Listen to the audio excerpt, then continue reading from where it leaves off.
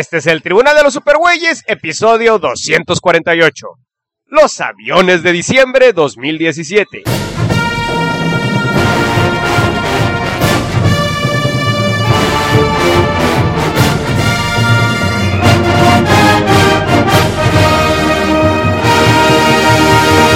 De todos los confines cósmicos del universo, se reúnen con papas y chelas las más poderosas fuerzas del bien que se hayan visto. Pedro Ajaz, Tavo Duarte, Chucho y Mario Padilla.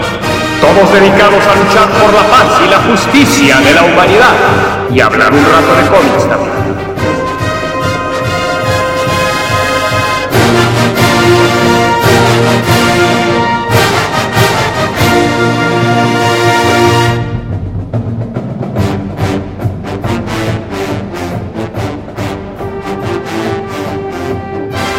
Y somos Pedro Haas y Mario Padilla. Y hoy, damas y caballeros, hoy tenemos muchos temas de qué hablar. Hace mucho que no hacemos un episodio de aviones. Pero antes,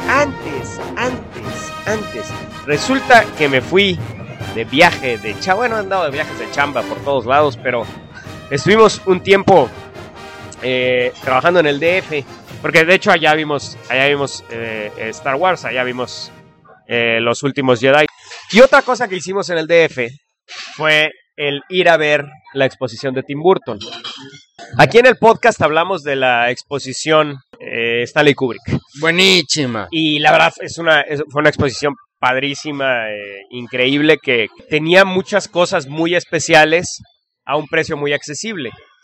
Y la verdad es que créanme que yo he ido a museos en todos lados. He ido a museo en Nueva York, he ido a museo en París y nunca he pagado tanto dinero por ver una cosa tan sin chiste como lo que vi en el museo de, no me acuerdo cómo se llama, en el Franz Mayer con esta exposición de Tim Burton.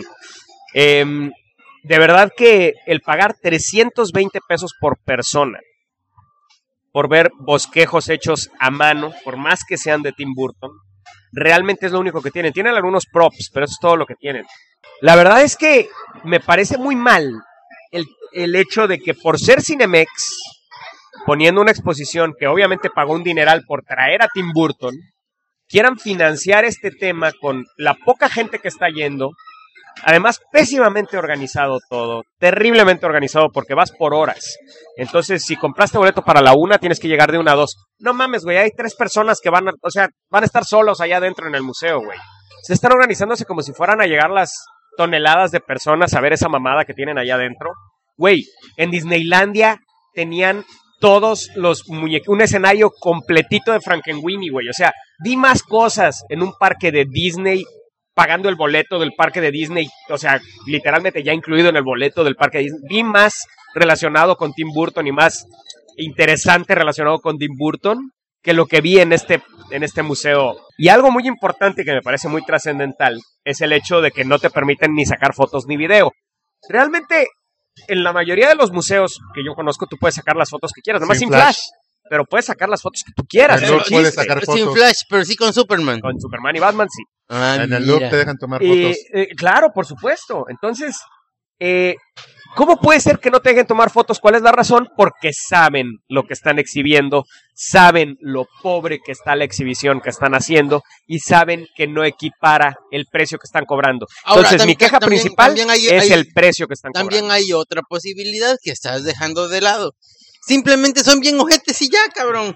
O sea, esa es la otra opción. O sea, simplemente es ojetes y pendejes. 320 pesos por persona. O sea, entre Elisa y yo son 600 pesos. Imagínate el papá con la esposa y los 3 hijitos. No, está fuera totalmente de cualquier proporción lógica. Y sí está de enojarse, sinceramente. Sí. Le tuiteé a Cinemex y Cinemex, como siempre, se desetiquetó. Entonces, es lo único que hacen. Ellos no contestan, ellos se desetiquetan. Y muchos te tacharon de ignorante, que si no sabías a lo que ibas, que eso era... Sí, porque puse un post en Facebook. Eso era, ahí decía trabajo de Tim Burton, no películas de Tim Burton. creo que el trabajo de Tim Burton, no sé, hasta donde me quedé, es hacer películas. Claro. O sea, y por ejemplo, en la de Kubrick, pues había cosas escritas a mano por Kubrick, pero si Kubrick escribió a mano una idea que se le ocurrió para Odisea del Espacio y se le ocurrió dibujar al chango, dejar el espacio, estaba en la zona de Odisea del Espacio, en un cuarto padrísimo, lleno de cosas de la película. Vimos la máquina de escribir original del Resplandor, por ejemplo. Ambientada de la película. Aquí no, aquí era pues una pared llena de bosquejos y ibas a otra parte y era otra pared llena de bosquejos. Eso sí, los 5 storyboards y eso de la película, eso sí, todos juntitos, todos los de Frankenweenie, los 5 pero así nada más, en paredes. Y la neta, no crean que yo me quedé con los brazos cruzados, porque ya saben que nunca me quedo con los brazos cruzados. Literalmente me salí del museo y fui a pedir mi dinero de regreso. No me lo querían dar, salió la encargada de la exhibición y me dijo, bueno, a ver, deje de hacer berrinche, señor, lo que vamos a hacer es, deme sus brazaletes, los vamos a vender de nuevo. Aquí tiene usted su dinero. Ya váyase y cállese, por favor. Entonces, pero es que no me voy a quedar con los brazos cruzados. Claro. Este es el tema, o sea, todo mundo entra, dice está pinche y no dicen nada, no se quejan, ¿no? O la otra, que esa es la más grave de todas. Soy muy culto y yo sí aprecio estas cosas, no como la bola de ignorantes. Pero cuéntales el cuento del traje del emperador para que entiendan cómo funcionan las cosas. Es que yo siempre hago la analogía del traje, del cuento del traje del emperador de Hans Christian Andersen. Bueno, Hans Christian Andersen, está Pedro el que, bueno. Bueno, pues es un cuento muy famoso, muy clásico, porque es más una fábula que un cuento, que es que dos ladroncillos son atrapados por ladroncillos, por los hombres del rey, los llevan a la corte del rey y le dicen al rey que le pueden hacer un traje, el mejor traje, el traje más hermoso del mundo, pero que solo las personas inteligentes lo pueden ver. Entonces estos güeyes, pues que piden todo lo necesario para coser y cortar y de todo, todas las herramientas necesarias, pero no piden tela porque ellos le enseñan la tela al emperador, le dicen que solo esa tela solo la puede ver una persona inteligente. Entonces el rey se le queda viendo la tela y dice, oh, es hermosa la tela, me encanta. Y entonces todo el mundo a su alrededor, sí, oh, la tela es preciosa. Y después ahí andaba el emperador desfilando encuerado porque creía que se había puesto su traje y pues la verdad es que no podía ver el traje porque era un idiota. No creía que se había puesto el traje, ajá. Tenía que hacer creer a todo el mundo que él creía. Que él era inteligente. Porque si no, lo iban a ver como pendejo y eso es lo que hacen muchos. O sea, si yo digo que esto que es cultura no me gusta, van a creer que soy tonto. Entonces tengo que decir, oh, está padrísimo porque a la gente inteligente le gusta y como yo soy inteligente me tiene que gustar. Sí, así funciona. Entonces está muy chingón que me saquen 340 varos por ver puros dibujitos en servilletas sin contexto ni nada. Sí, wow. Y había gente que hacía wow en una servilleta manchada de café con dos bolitas. Sí. Cabrón, o sea, y yo así, no mames, esta gente qué pedo. Pero había mucha gente muy especial, la verdad, los asistentes, gente muy especial, ya sabes, se convierten en un zoológico, esas cosas, pero sí era notorio la gente que sí, veo perfectamente en esta servilleta las emociones que Burton quiso plasmar en el momento en que estaba chingándose su tequila en un bar mientras esperaba que llegara Tabo Duarte. ¿Yo? No mames, güey, no mames, de veras, o sea, es ridículo, güey. Y sí, pues Tim Burton, pues él le pagan, él presta sus pinches servilletas a huevo, güey. Pues sí. Pero la verdad es que está patética la experiencia de la exposición. Ahora, que es un güey muy creativo y eso se lo tenemos que dar, porque nos dimos cuenta que él inventaba sus personajes él solito, está chingón. Y esto es algo muy específico, o sea, mi queja, de nuevo, mi queja para que no confundan, es los 320 pesos. No, los 120 pesos por lo que te están dando. Si es por eso. Si fuera gratis, exposición 50 varos, costara 100 pesos. Hasta 100 pesos, fíjate. 100 pesos yo no hubiera dicho nada. Órale, la veo y todo. Estuvo bien. Pagamos 200 pesos. Vimos servilletas dibujadas por Tim Burton. Oye, vimos muchas cosas. Bosquejos originales. Valió la pena, ¿no? Pero no mames. No, o sea, simplemente el precio no equipara. Entonces, de nuevo volvemos al tema de Cinemex como empresa. O sea, estamos con dos empresas de cine que realmente una menos culera que la otra, desde mi punto de vista. Creo que hasta cierto punto Cinépolis cuida un poco más la calidad, cuida un poquito más la calidad. De acuerdo. Pero Cinemex creo que es la empresa definitivamente más mediocre que podemos tener de cine, y desgraciadamente son oligopolios. Tenemos 2 oligopolios de cine en México. Bueno, Cinebox. Nadie piensa en Cinebox y en ¿No las viste el otras anuncio de más Cinebox? Puedes cancelar tu boleto de Cinépolis de Star Wars para verlo en Cinebox. Sí, hombre, pero bueno. Y bueno, hablando de eso, pues, hablando de haber ido al cine y haber ido a ver The Last Jedi allá en México. Bueno, pues Pedro vio The Last Jedi aquí con nosotros y pues grabamos el podcast y todo. Y el imbécil se quedó con cosas que decir sobre The Last Jedi. ¿Por qué? Pues porque pues es un idiota. Entonces no las dijo en el podcast y las quiere decir ahorita. Ah, claro. Y ustedes saben que Pedro, ahorita, después de este podcast, queremos ir a ver Jumanji. Ya saben, Pedro, ay, a mí me vale esa pinche película, porque así como los asistentes a la exposición de Burton, yo solo veo películas que me dejen algo y que me conmuevan. Yo solo veo películas que me conmuevan. Y Jumanji, la verdad, con su pinche vieja en chores y su pelón mamado, no creo que me conmueva en lo más mínimo. Mira, una película que sé que también va a ser pero la quiero ver, es la de Rampage. O sea, vi los cortos y esa dije yo, ay, cabrón, o sea, se ve chida, se ve interesante. Y sé que no va a pasar de ahí, pero quiero verla. Esta, pues se me hace. Y mira, que la original de Jumanji, sí la vi con muchas ganas, sí me encantó. Pero pues ya, o sea, como que ver otra vez lo mismo con un actor que casi no me gusta, pues nomás porque la van a ver los cuates y no la veo, o simplemente la bajo. Ya hablando de Star Wars, primer lugar, está muy chida verlo en IMAX 3D. La tercera vez que la vi en IMAX 3D, y bueno, pues el 3D casi ni se nota, cabrón, O sea... pues qué chingón. Está poca madre, fíjate, porque entonces pagas un boleto más caro, claro, para que realmente ni se note, güey. Sí. Pero estoy seguro que la película se ve más oscura, entonces no mames, vale la pena, güey. Al contrario, güey, o sea, lo que me gustó fue que con todo y los putos lentes se ve más iluminada que las otras 2 salas que la fuimos a ver, te lo juro, pues es cabrón. Que fuiste donde estaba jodido el proyector, cabrón. A ver, una de esas 2 veces fuimos. Era sal, digo, Tavo, era sal. La sal, la escena de la sal. Se veía más blanca, pero... La neta era nieve. Una de esas 2 veces... nomás dijeron que era sal por no dejar.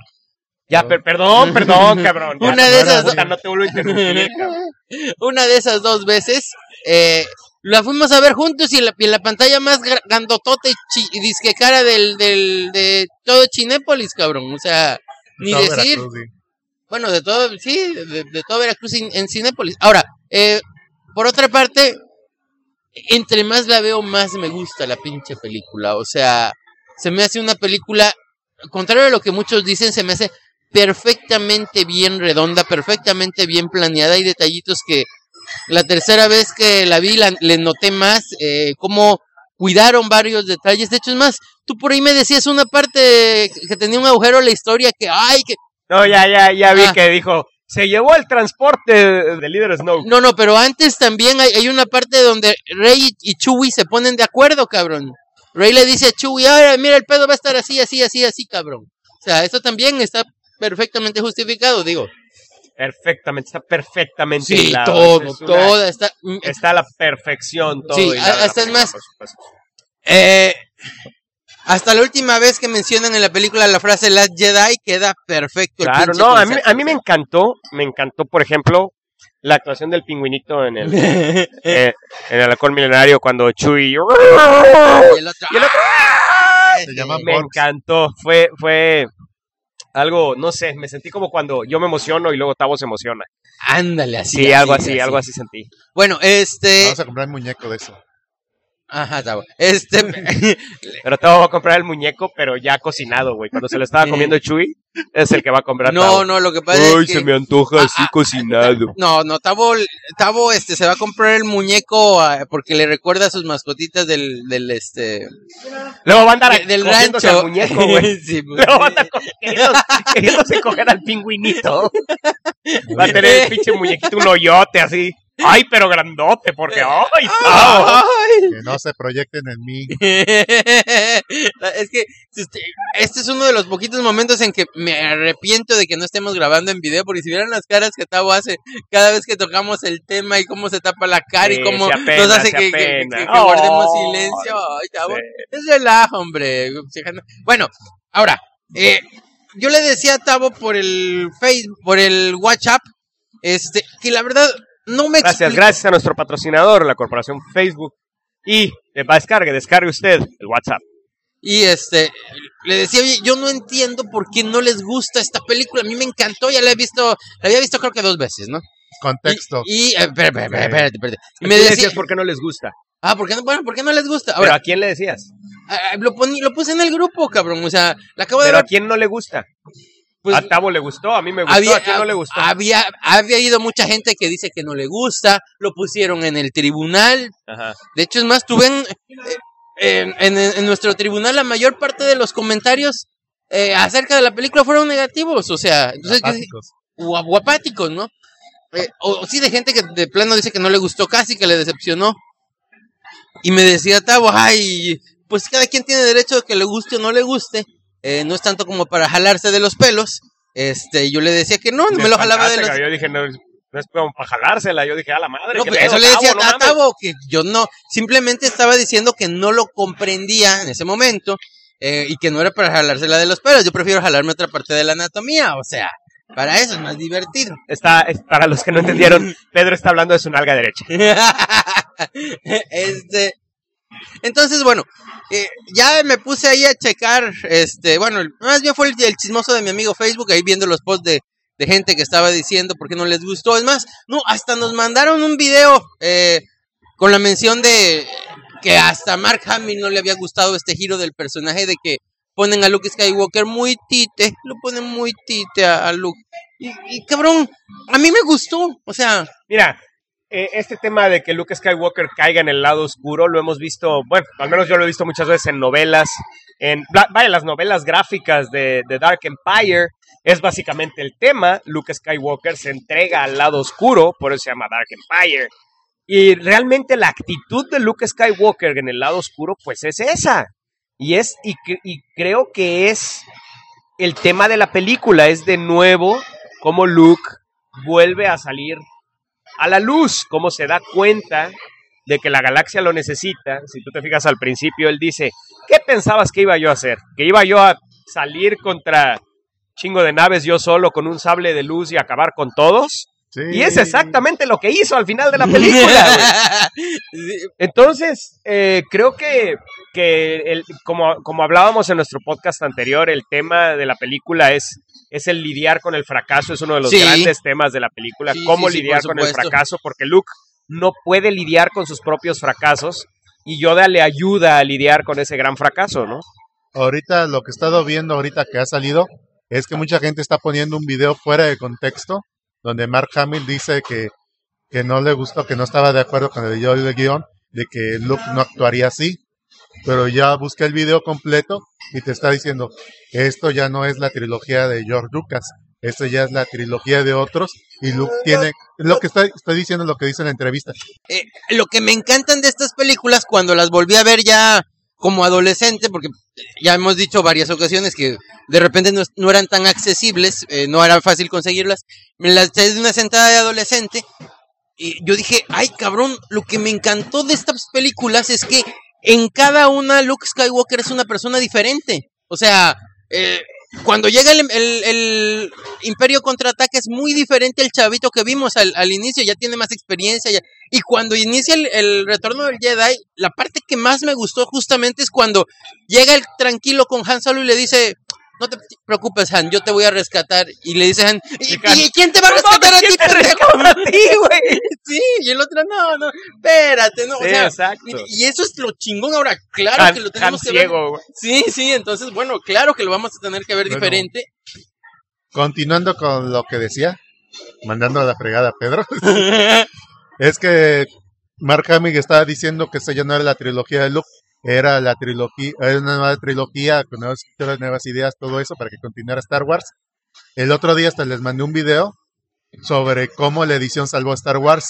Había un güey atrás, un autor, que tenía sus ideas y que se las fueron modificando, pero siempre hay un güey, este autor, que decía, pero esto va. Obviamente en las precuelas ya no tuvo esa asesoría y valió madres, pero ahorita lo que estamos viendo, ves que uno pone su semilla, otro la continúa, pero ya no hay un güey atrás. Yo creo que la gran diferencia simplemente es que actualmente hay internet y actualmente todo el mundo tiene una voz y antes no. Esa es la gran diferencia. Antes los únicos que tenían voz eran los críticos. Sinceramente creo que lo que pasa es simplemente que actualmente cualquiera puede subirse a un podio con un micrófono y gritar lo que opina. Claro.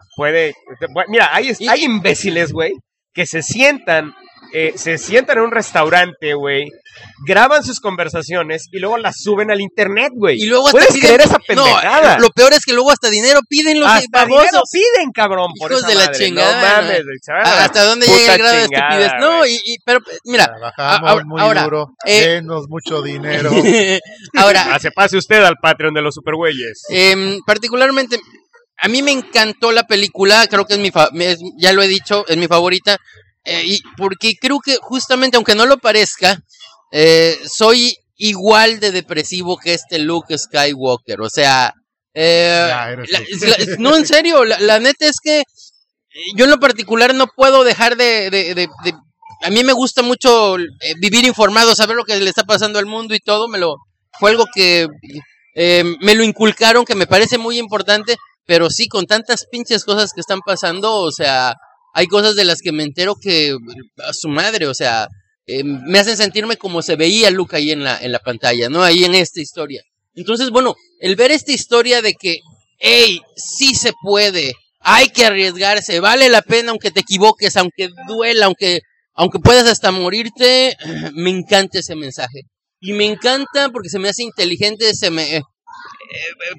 me gusta cómo justo ya ellos pensaban que ya habían muerto cuando mandan este mensaje y nadie los ayuda. No hay nadie que decide ayudar a esta rebelión. Ellos estaban aferrados a esa esperanza, era como que su clavo ardiente, y resulta que el clavo ardiente ni madres, ¿no? Y me gusta porque hay muchas personas que me dicen que la gente es ojeta, que la gente es pendeja, que yo no creo eso, honestamente. Aunque hay veces que sí. Me quedo sin muchos argumentos, pero no creo eso. Yo creo que más bien está enojada, está molesta, está triste, está apática. Y aquí nos queda claro que los que no van a ayudarlo no es porque sean ojetes, es porque tienen demasiado miedo, ¿no? Y ahí entonces es cuando Luke llega y dice, no, yo sí, o sea, la verdad es que sí, me encantó la película, entre más veces las veo, más me gusta. Y otro detalle que me gustó muchísimo, que me resonó, cuando agarra y dice esta Rose, le dice, no vamos a ganar esta batalla, no vamos a ganar esta batalla destruyendo lo que odiamos, sino salvando lo que amamos. Exactamente. Se me hizo sublime, cabrón. O sea, porque igual es un pinche mensaje pacifista poca madre. Yo creo que desde hace tiempo estamos viviendo en guerras constantes. Siempre hay una guerra en el pinche mundo. Gracias. Y creo que, bueno, pues la solución es que todos seamos un poquito más conscientes, un poquito más solidarios, ¿sí? Solidarios y considerados, ¿no te parece? Sí. Del tiempo de los demás. Sí, ¿No te parece, Pedro? Bueno, esto lo decimos porque yo sé que ahorita mi amigo Octavo me va a apoyar en esto también. Pedro, ahorita lo escuchan ustedes y no mamen, es el cabrón más ecuánime, más serio, más confiable, más... qué bárbaro, Pedro, de verdad me sorprende lo mesías que te escuchas, lo mesiánico que te escuchas en estas opiniones. Pero debían de verlo hace rato, el hijo de su reputa madre. Y íbamos a hacer podcast hoy. Entonces, pregunté yo, ¿qué pedo? ¿A qué hora nos vemos? Porque siempre es un pedo ponernos de acuerdo para esta madre. Entonces, ¿qué pedo que nos vamos? Entonces pone Tavo, una cosa que es muy real. Pone Tavo, todo se reduce a qué hora quiere Pedro. Pedro, ¿a qué horas quieres? Puede, dijo. Y Pedro no contesta. Le vale madre. 2 horas después, a la chingada. Entonces se digna a contestar el señor porque nos tiene, porque debo decirles que nos tiene silenciados, por cierto, solo cuando él no lo vayamos a molestar en sus múltiples actividades. Tiene el grupo silenciado. ¿Estás de vacaciones? Sí, entonces está de vacaciones. Además. Estaba desayuno almorzando. Sí, claro, estaba en su sagrado desayuno, sus sagrados alimentos, no nos podía contestar. Entonces contesta el cabrón. Ah, sí, güey, a las 7 nos vemos. Ah, no, dijo que a las 6:30, ¿no? Entonces que yo dije, no, mejor a las 7, porque yo hasta pensé, no, este cabrón no va a llegar a las 6:30, ¿para qué le hacemos a la mamada? A las 7 y así ya, yo estoy también listo a las 7, ¿no? Listo, perfecto, quedamos a las 7. Pedro, sí, cómo no, claro que sí. Y como siempre, ¿qué pasó, Tavo? Platícales a nuestros queridos, pues escuchas lo que pasó. Nos los movió 1 hora después. ¿Y qué pasó con nosotros, Tavo? Pero ¿cómo nos lo movió 1 hora después? Ay, platica cómo sucedieron los hechos. Se oye muy tranquilo diciendo que lo moví 1 hora después, que tuvo una emergencia, que no hay... No, ¿cuál emergencia, cabrón? Dijo que estaba comiéndose una pizza. Bueno, déjame seguir. ¿A qué horas emergencia? ¿A ti te dijo que era una emergencia? Contratiempo. Ah, a ti te dijo un contratiempo. Un contratiempo. Ah, qué huevos de cabrón. A mí dijo que estaba comiéndose una pizza. El problema es que no sea un contratiempo, se entiende. El problema es que los 10 últimos podcasts tienen un contratiempo. Y el 90% de las veces tengo que ir por él, así que... Entonces, bueno, Pedro, yo creo que tienes toda la razón. Tenemos que aprender a ser más considerados con la demás gente una vez que quedamos a 1 hora, ¿no te parece?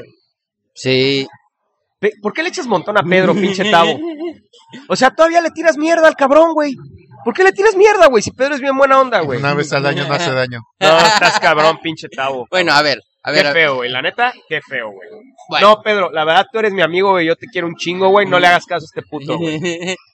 Ay, bueno, pero a lo que iba es a eso, o sea, me encanta ese mensaje pacifista, me encanta la película, ya regresando cambiando de conversación. Y bueno, finalmente creo que de eso se trata también, ¿no? O sea, de arriesgarse, de aceptar la vida como es, con sus dificultades, y también a los amigos que a veces sean unos auténticos pendejos, ¿no? Una disculpa, coño. Entonces, bueno, pues es parte de eso, esta película de Star Wars. A mí me encanta y al contrario, me tiene súper emocionado. Y otra cosa, a lo mejor yo vi una edición así como que parece que está bien fundamentada, donde te dan a entender que Mark Hamill no puede estar en contra de lo que él ya hizo, o sea, pero como que sí se le quiere decir así, se le salta la vena como para decir, sí, no me gustó cómo estuvo manejada esa idea. Pero, bueno, ponle tú que no le gustó a Mark Hamill, pero además hizo una excelente actuación, a mí me encantó cómo actuó el cabrón, o sea, y particularmente, bueno, pues estoy emocionadísimo, que aunque la próxima película la va a dirigir JJ Abrams, la siguiente trilogía la hace completamente este güey. Me va a dar mucha risa si J. Abrams dice, perdón por los spoilers, dice que los padres de Rey no eran don nadie en esta, resulta que sí son alguien. Y Dios mío, me gustaría cambiar de tema ya totalmente a otra cosa, ya hablamos mucho de Star Wars. Hace rato mi amigo Rochín nos puso una gráfica de una tira de cómic hecha por unos cuates que se llaman Pictoline. Y les voy a leer una parte de un artículo que se escribió en agosto de 2017 sobre Pictoline. Dice, si el nombre Pictoline les suena, es porque seguramente habrás visto sus gráficos divertidos y astutos en Twitter, Facebook e Instagram. Muy a menudo a lo largo de los últimos 2 años los reconocemos por sus cápsulas explicativas visuales que el equipo denomina bacons, como un gesto a su mascota de cerdito, que se distribuyen en todas las plataformas electrónicas sociales. Esta compañía, cuyas oficinas están en México, descubrió un modelo de negocio exitoso que se basa en los contenidos patrocinados que financian su trabajo artístico. Entonces, bueno, esta tira era básicamente sobre... una mamada, pero literalmente son tiras, ¿sí? Explicativas, pero Tavo dijo algo. Tavo dijo, me caga Pictoline. Yo no sabía que era Pictoline. O sea, supe que esa madre se llamaba Pictoline por Tavo, porque Tavo dijo, me caga Pictoline. Tavo identificó inmediatamente Pictoline. platícanos, Tavo, ¿qué es Pictoline para ti y por qué te caga, güey? Bueno, ya se hizo el chisme. Pues ya no me gusta hablar mal de esas cosas del cómic mexicano, pero ya me lo sacaron, así que bueno. ¿Califica como cómic mexicano? Te la sacamos. Es que ese es el problema. Es que me recuerda a una copia pirata de Zen Pencils que lo odio con odio jarocho. ¿Por qué odias Zen Pencils?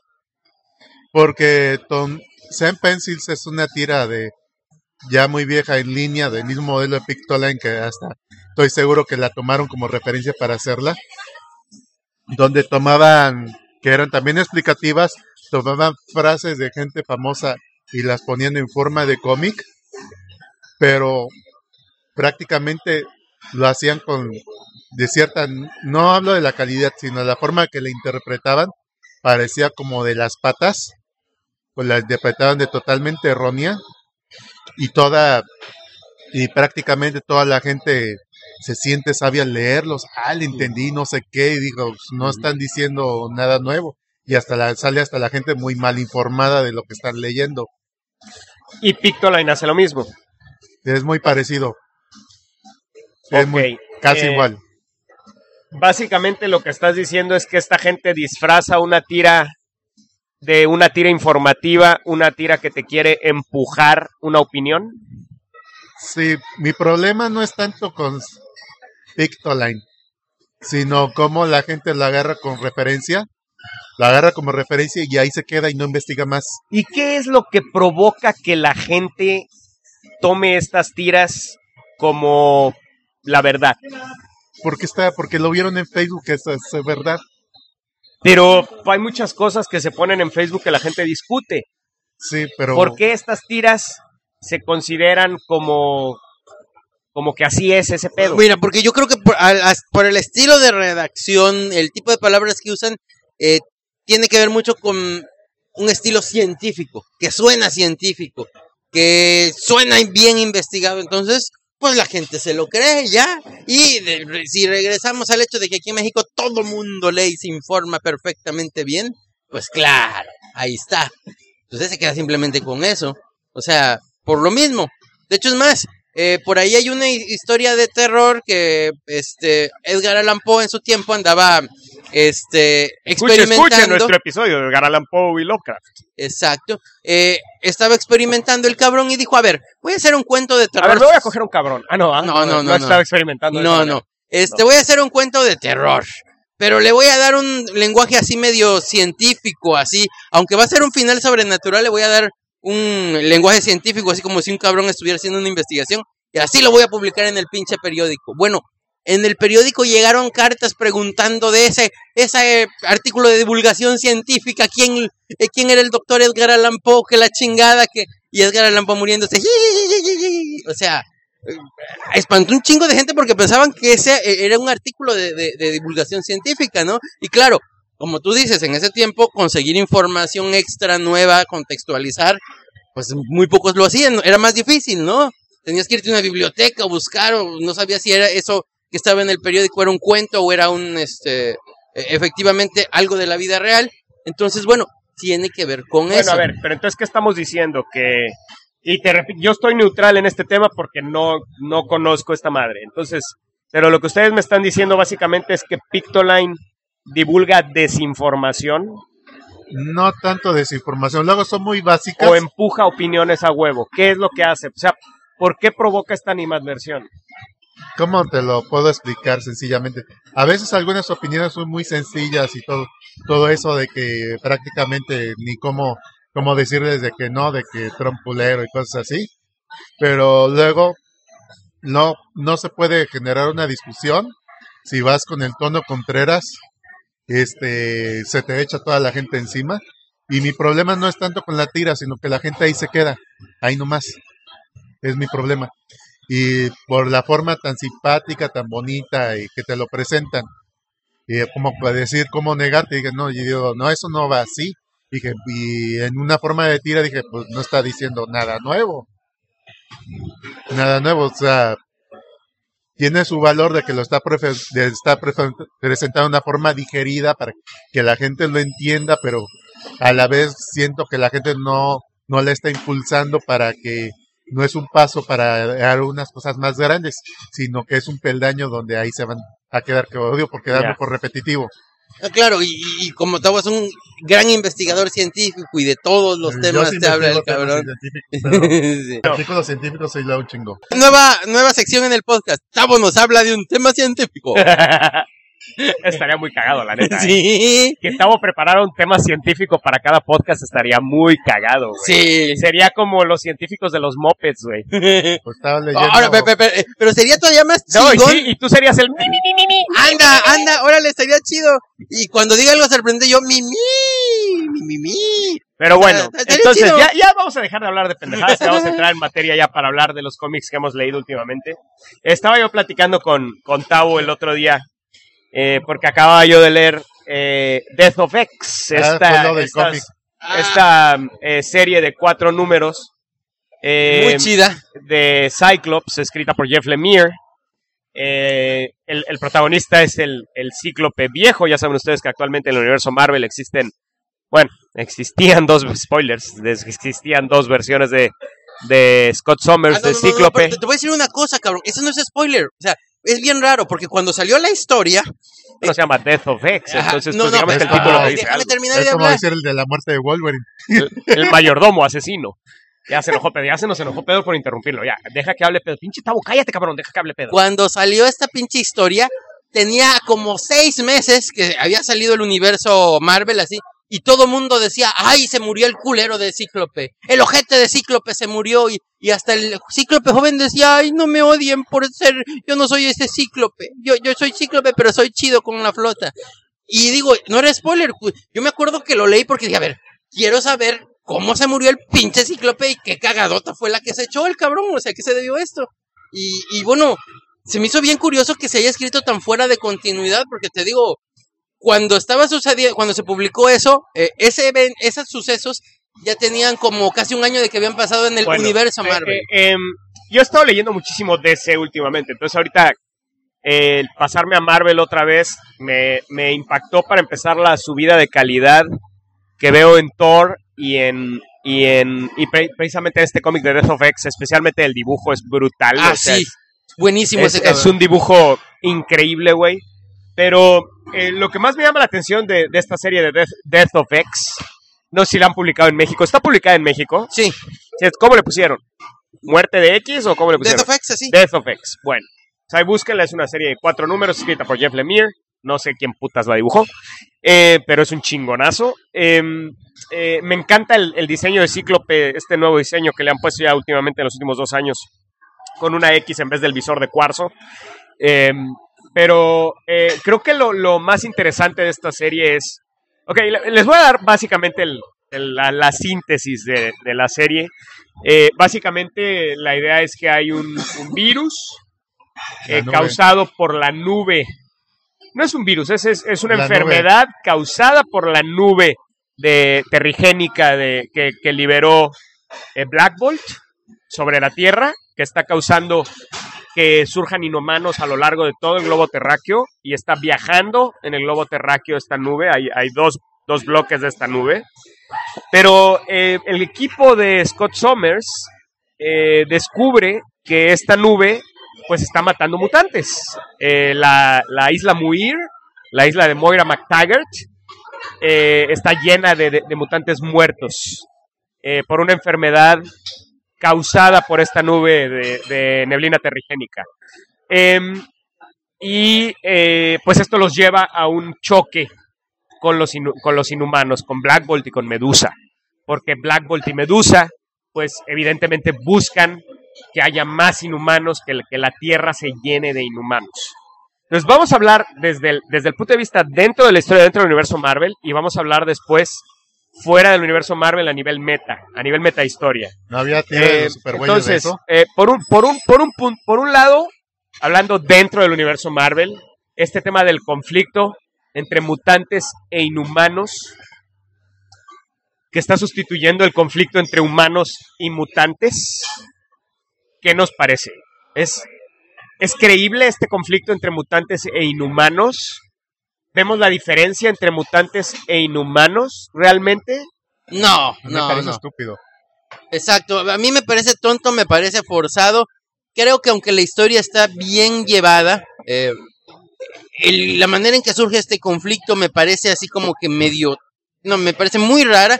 Y bueno, pues ahí era para que todo el mundo se le hubiera echado, hasta los Avengers se le hubieran echado encima a los Inhumanos por guardarse eso, o sea, Entonces, bueno, la verdad es que sí, por desgracia, desde que pasó eso de que dejaron de haber mutantes y ay, nos estamos extinguiendo y tenemos miedo, desde ese conflicto después de House of M, como que los problemas que le han puesto a los hombres X se me han hecho, de ahí en adelante se me han hecho muy artificiales, cabrón. No nos conectamos porque no reflejan ningún conflicto real. Exactamente. ¿No? Sí. Siempre los mutantes han reflejado conflictos raciales, conflictos. Sin embargo, en las películas creo que ha sido muy diferente. ¿no? Claro, no. Y no nada más raciales, o sea, de todo tipo, ¿no? Porque lo de exclusión social. Exclusión social, sí. Esa es la palabra. Bueno. Entonces, exclusión social y tiene la X, inteligentes somos.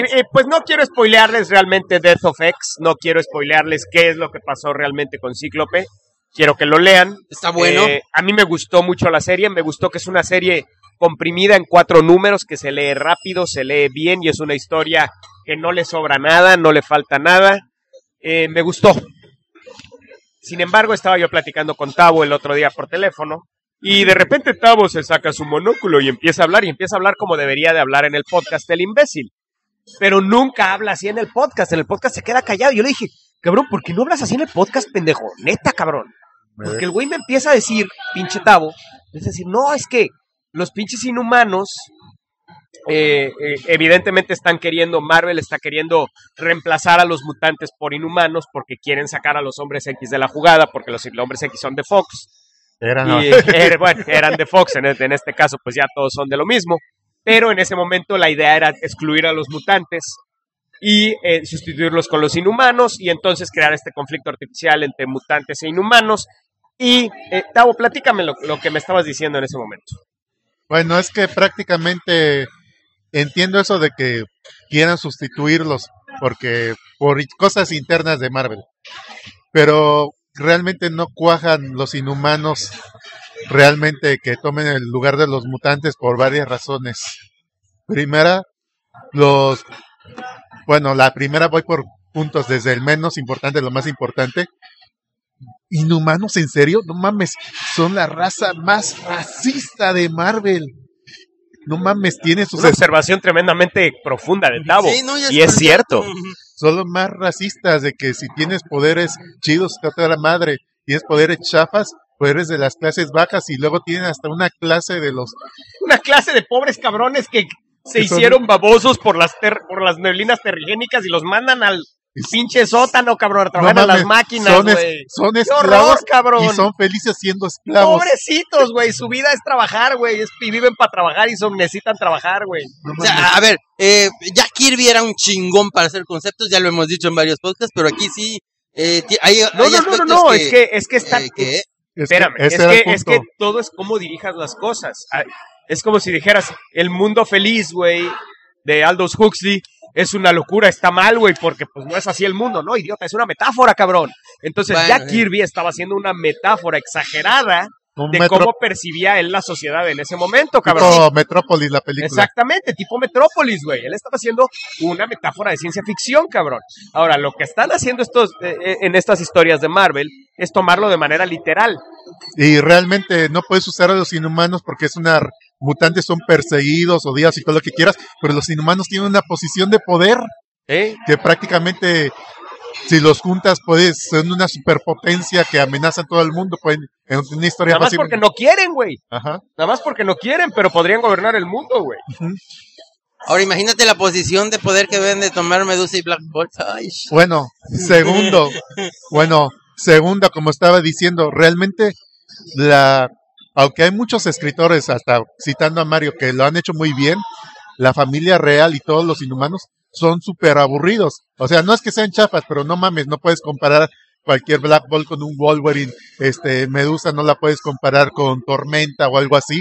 Realmente no son... que fui Tormenta. No mames, no son personajes de qué chingones son, no mames. No hay punto de comparación con los hombres X. Bueno, hay Ahora, una no. serie muy buena de Inhumanos que fue a principios de los 2000, que fue parte de Marvel Knights, de esta serie de Genial. Marvel Knights. Fue al mismo tiempo que Kevin Smith estuvo escribiendo Daredevil. Y esta serie, de verdad, bueno, No desde tiene mi punto madre. de vista, Está chingoncísima. esta serie de Inhumanos, de Marvel Knights, es, ¿por quién decías, Pedro? Paul Jenkins y Yaeli. Yo la acabo de leer muy recientemente, la acabo la de leer madre, este año. ¿neta? O sea, yo la leí este año, yo nunca la leí originalmente. Órale. Y la verdad me encantó. Es de esas series que la sigues leyendo. Es muy política, realmente es muy política.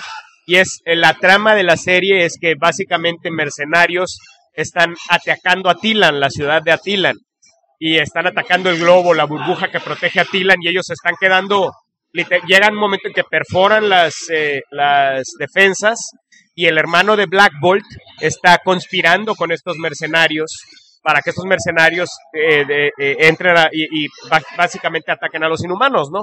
Y es como Black Bolt salva a su raza, salva a los inhumanos, pero pues tiene mucho que ver con la carga de ser el líder, con el precio que lleva a ser el líder, el precio que lleva a tomar decisiones y el ver la vista general de todo en vez de ver simplemente una parte pequeña, ¿no? Como toda su familia se pone en contra de Black Bolt porque piensan, incluso dejan de confiar en él porque dicen, ¿qué pasa con Black Bolt? No está tomando acción, cuando realmente simplemente es un tema parecido, de hecho, a The Last Jedi, es parecido a lo que sucede con Poe Dameron en The Last Jedi, en donde tiene mucho que ver con como decía, la carga de tomar decisiones, de ser el líder, ¿no? Entonces, Oye, es muy buena esa ¿Qué serie. tal el número donde hacen como un spotlight en Lockjaw? Me encantó ese número. Sí, buenísimo. Independientemente de la historia general, cada número se va enfocando en cada uno de los personajes y va avanzando la historia. Y además nos adentra en cómo funciona la sociedad de los inhumanos, cómo funciona la familia real, cómo piensan cada uno de los miembros de la familia real, cómo piensan personas externas a la familia real. Muy bueno. Entonces es muy buena la serie, es una serie de 12 números que sí, recomendadísima. ¿No esté publicada en México de nuevo? No, creo que nunca la he publicado, cabrón, pero sí, sería algo genial de tener en español.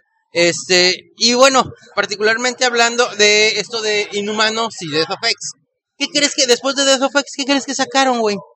Hombres X contra Inhumanos. Sí, o sea, dicen que está del nabo, porque ya ni la leí, me dio huevita, pero cuando a los 3 meses de que acabó Death of X sacan X-Men contra Inhumanos, yo dije, no pasó eso ya, o sea, no se trató de eso de Death of X, ¿qué pedo? O sea, ay, sí, creo que por eso ni me interesó, o sea, dije, ya leí una buena historia que me gustó, que eran Hombres X contra Inhumanos, ¿para qué necesito otra, coño?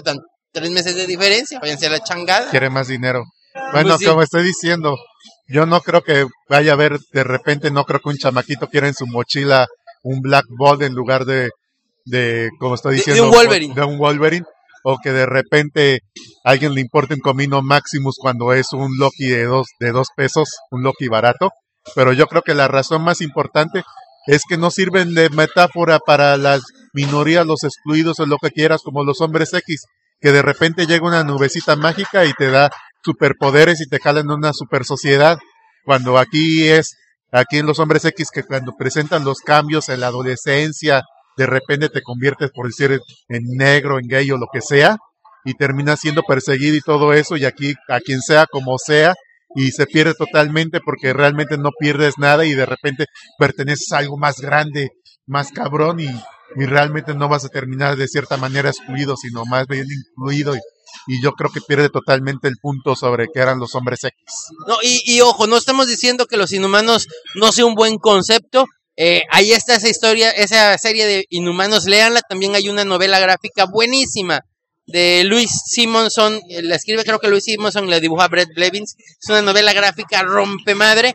El único defecto que le veo es que queda como que en continuación, deja unos cabos sueltos, se nota que muy a propósito. Como no tuvo el éxito suficiente, ya no la continuaron. Bueno. Pero es muy buena lectura, recomendada también. simplemente, o sea, no va a funcionar, no es un concepto hecho para ser el sustituto, ser algo similar a los hombres X.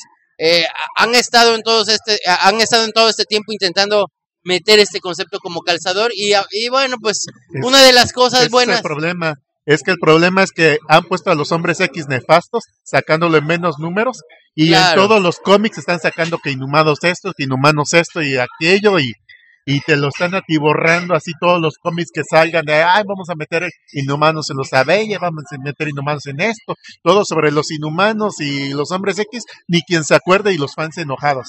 Ahora, dicen que la serie actual que están sacando, una que se llama Royals, está buena, voy a checarla, por ahí me llegó el chismecito, pero bueno, sí, Tavo, a ti también te aburrió Doctor Strange. Otra cosa que he estado leyendo últimamente es la serie de Batman White Knight. Buenísima. Que hemos hablado muchísimo aquí de Sean Murphy, este dibujante, pero que en esta serie está actuando como escritor y dibujante, es su serie, es su visión de Batman. Y pues hemos hablado de Sean Gordon Murphy como dibujante con... Sean Murphy, no Sean Gordon. Sean Murphy como... que es un actor, ¿vale? De Sean Murphy como dibujante con Mark Millar, por ejemplo. Lo vimos también trabajando con... bueno, en fin, hemos hablado muchísimo de él, tenemos varios episodios de trabajos de él.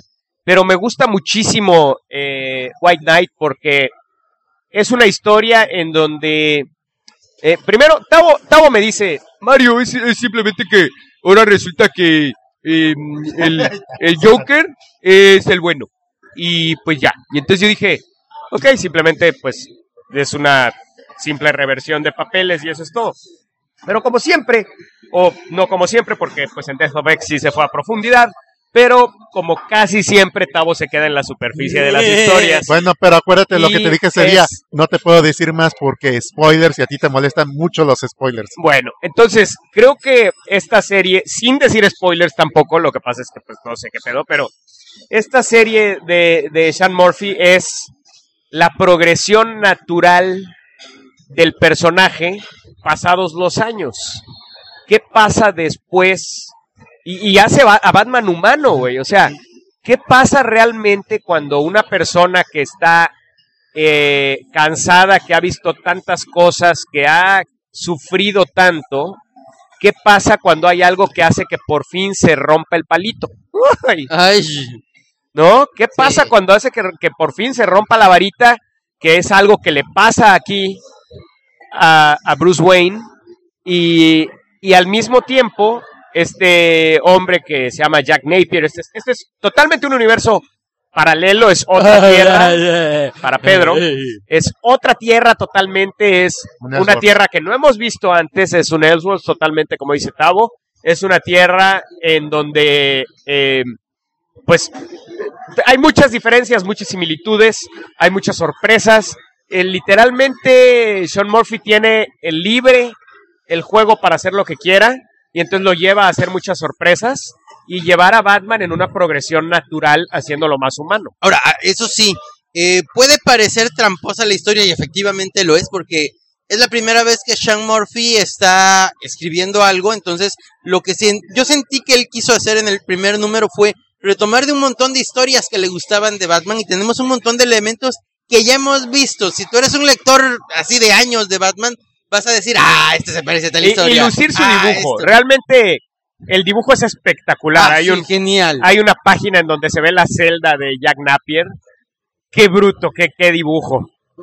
Ahora, este retomar de varias historias lo quiere justificar y yo sí me lo creo. Yo sí lo quiere justificar con un montón de guiños a otros autores de Batman, a otras películas de Batman, a momentos de las películas, de momentos que obviamente se nota que le gustaron a Sean Murphy, pero así a partir del segundo y tercer número comienza a volverse su historia, ¿no? Y comienza, a mí me llama la atención cómo me está gustando cada vez más.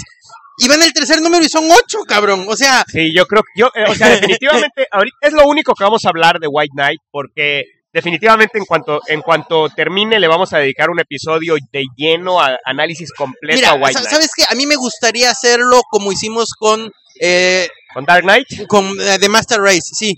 Que a la mitad hicimos un podcast de eso y creo que sí da. Y ya la segunda parte, cuando salgan los otros 4 números, ya hacemos la segunda parte. Bueno, pues así lo hacemos, Pedro. El Pedro ha dicho, Pedro ha hablado, damas y caballeros. Pedro ha hablado. Sé que es pesado ser episodios de White Knight. Sé que es pesado ser el líder así como Leia y la otra vieja, pero claro. Es el líder que piensa que es el líder. ¿O es al revés, damas y caballeros? Decídanlo, vamos a hacer una encuesta. No traigo. Fíjense, tan es el líder, Pedro, que el otro día íbamos en el carro y Tavo iba manejándola. Pedro iba manejando después de tomarse como 3 litros de cerveza. Literal, no es broma, es 3 litros de cerveza.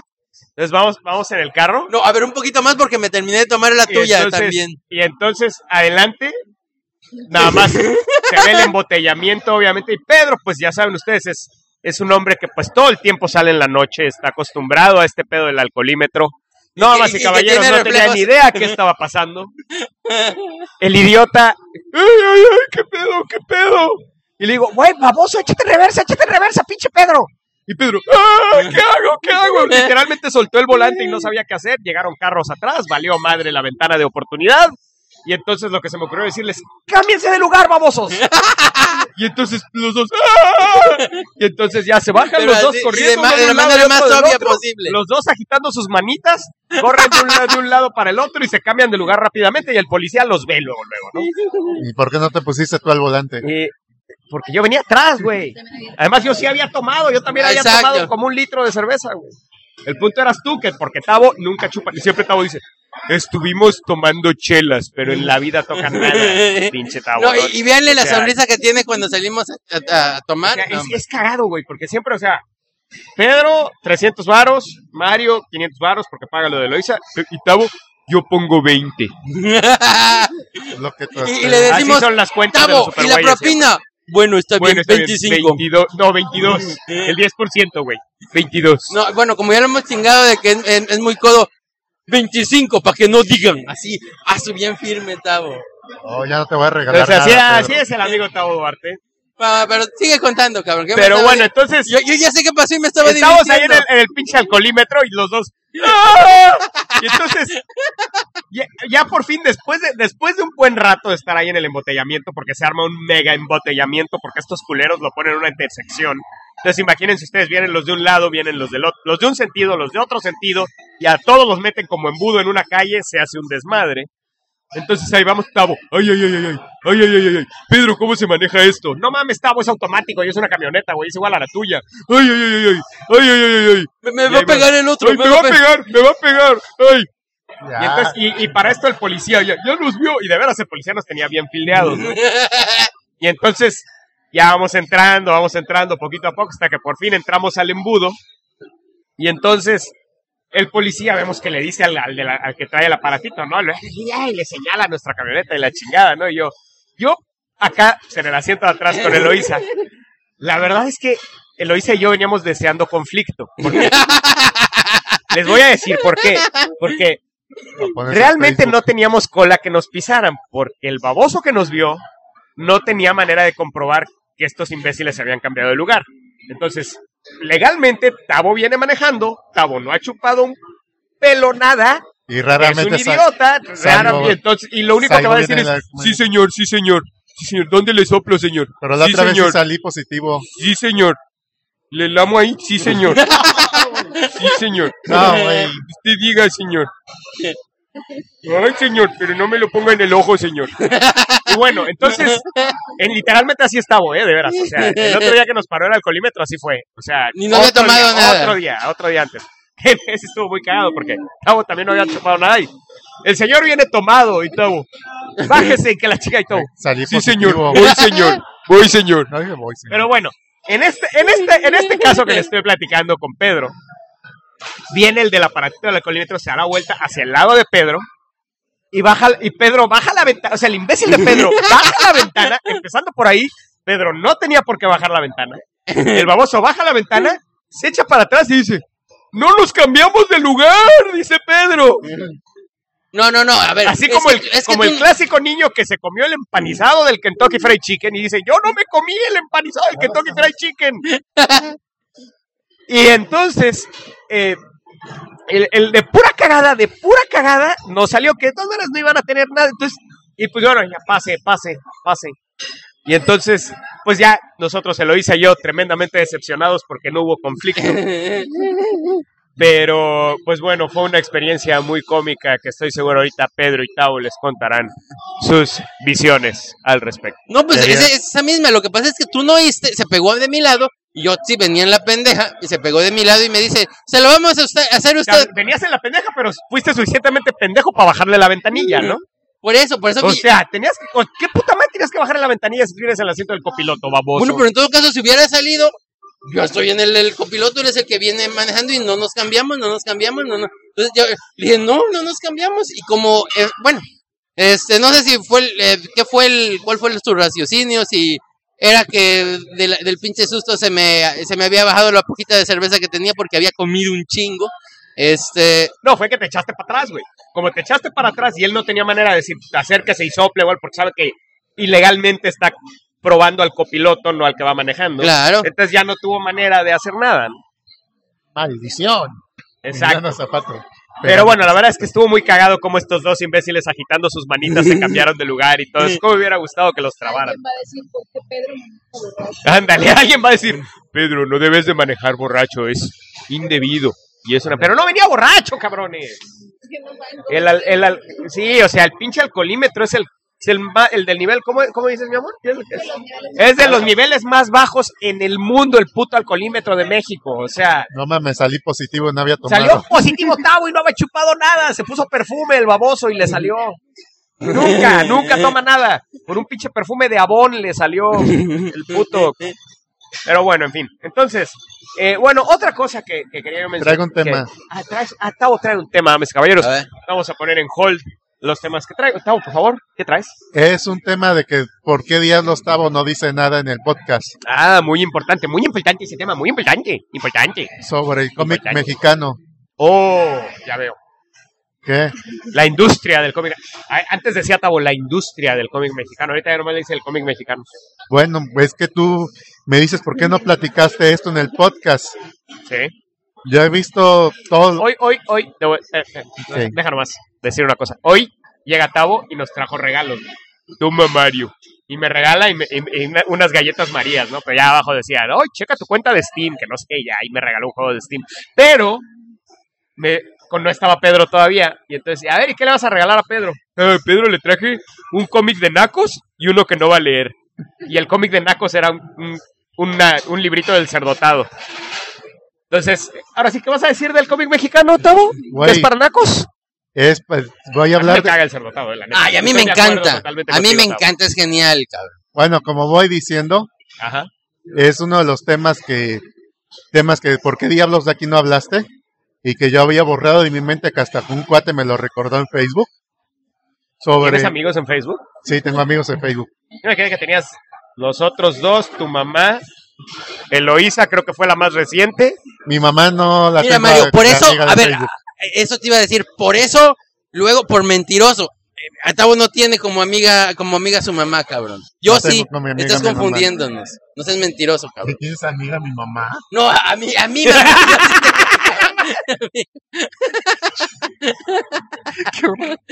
Pinche Pedro, cabrón.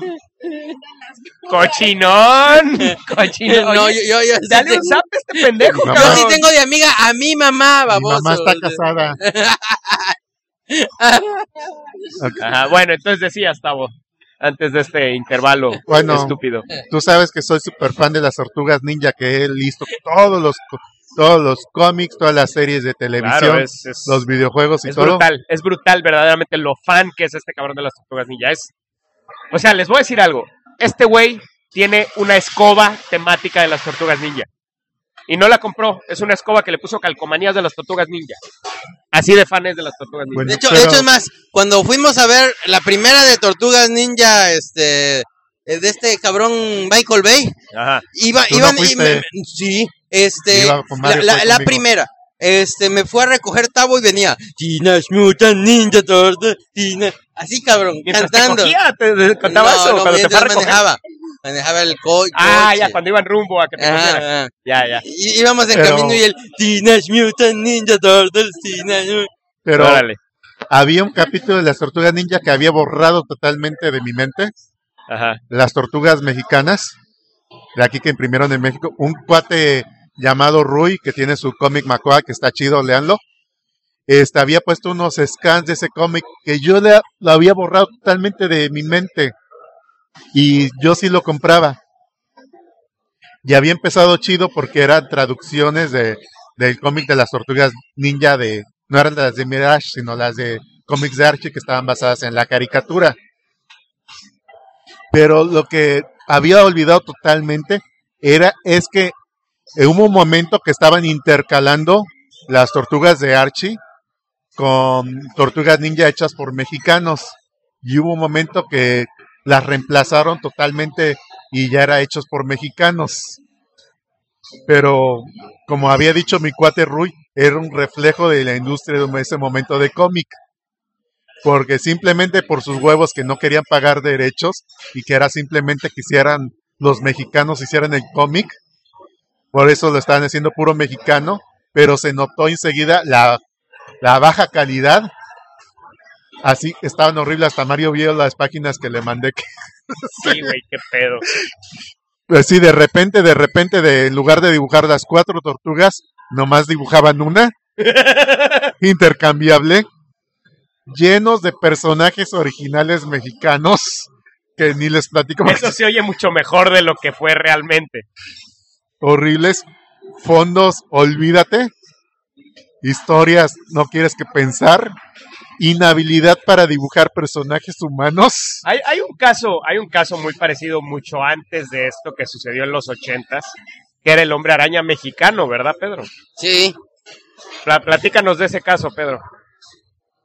Nomás he visto una que otra imagen en internet de eso, cabrón. Bueno, ¿No lo leíste? Yo no la conozco. Fue en los 70s este pedo. Ajá.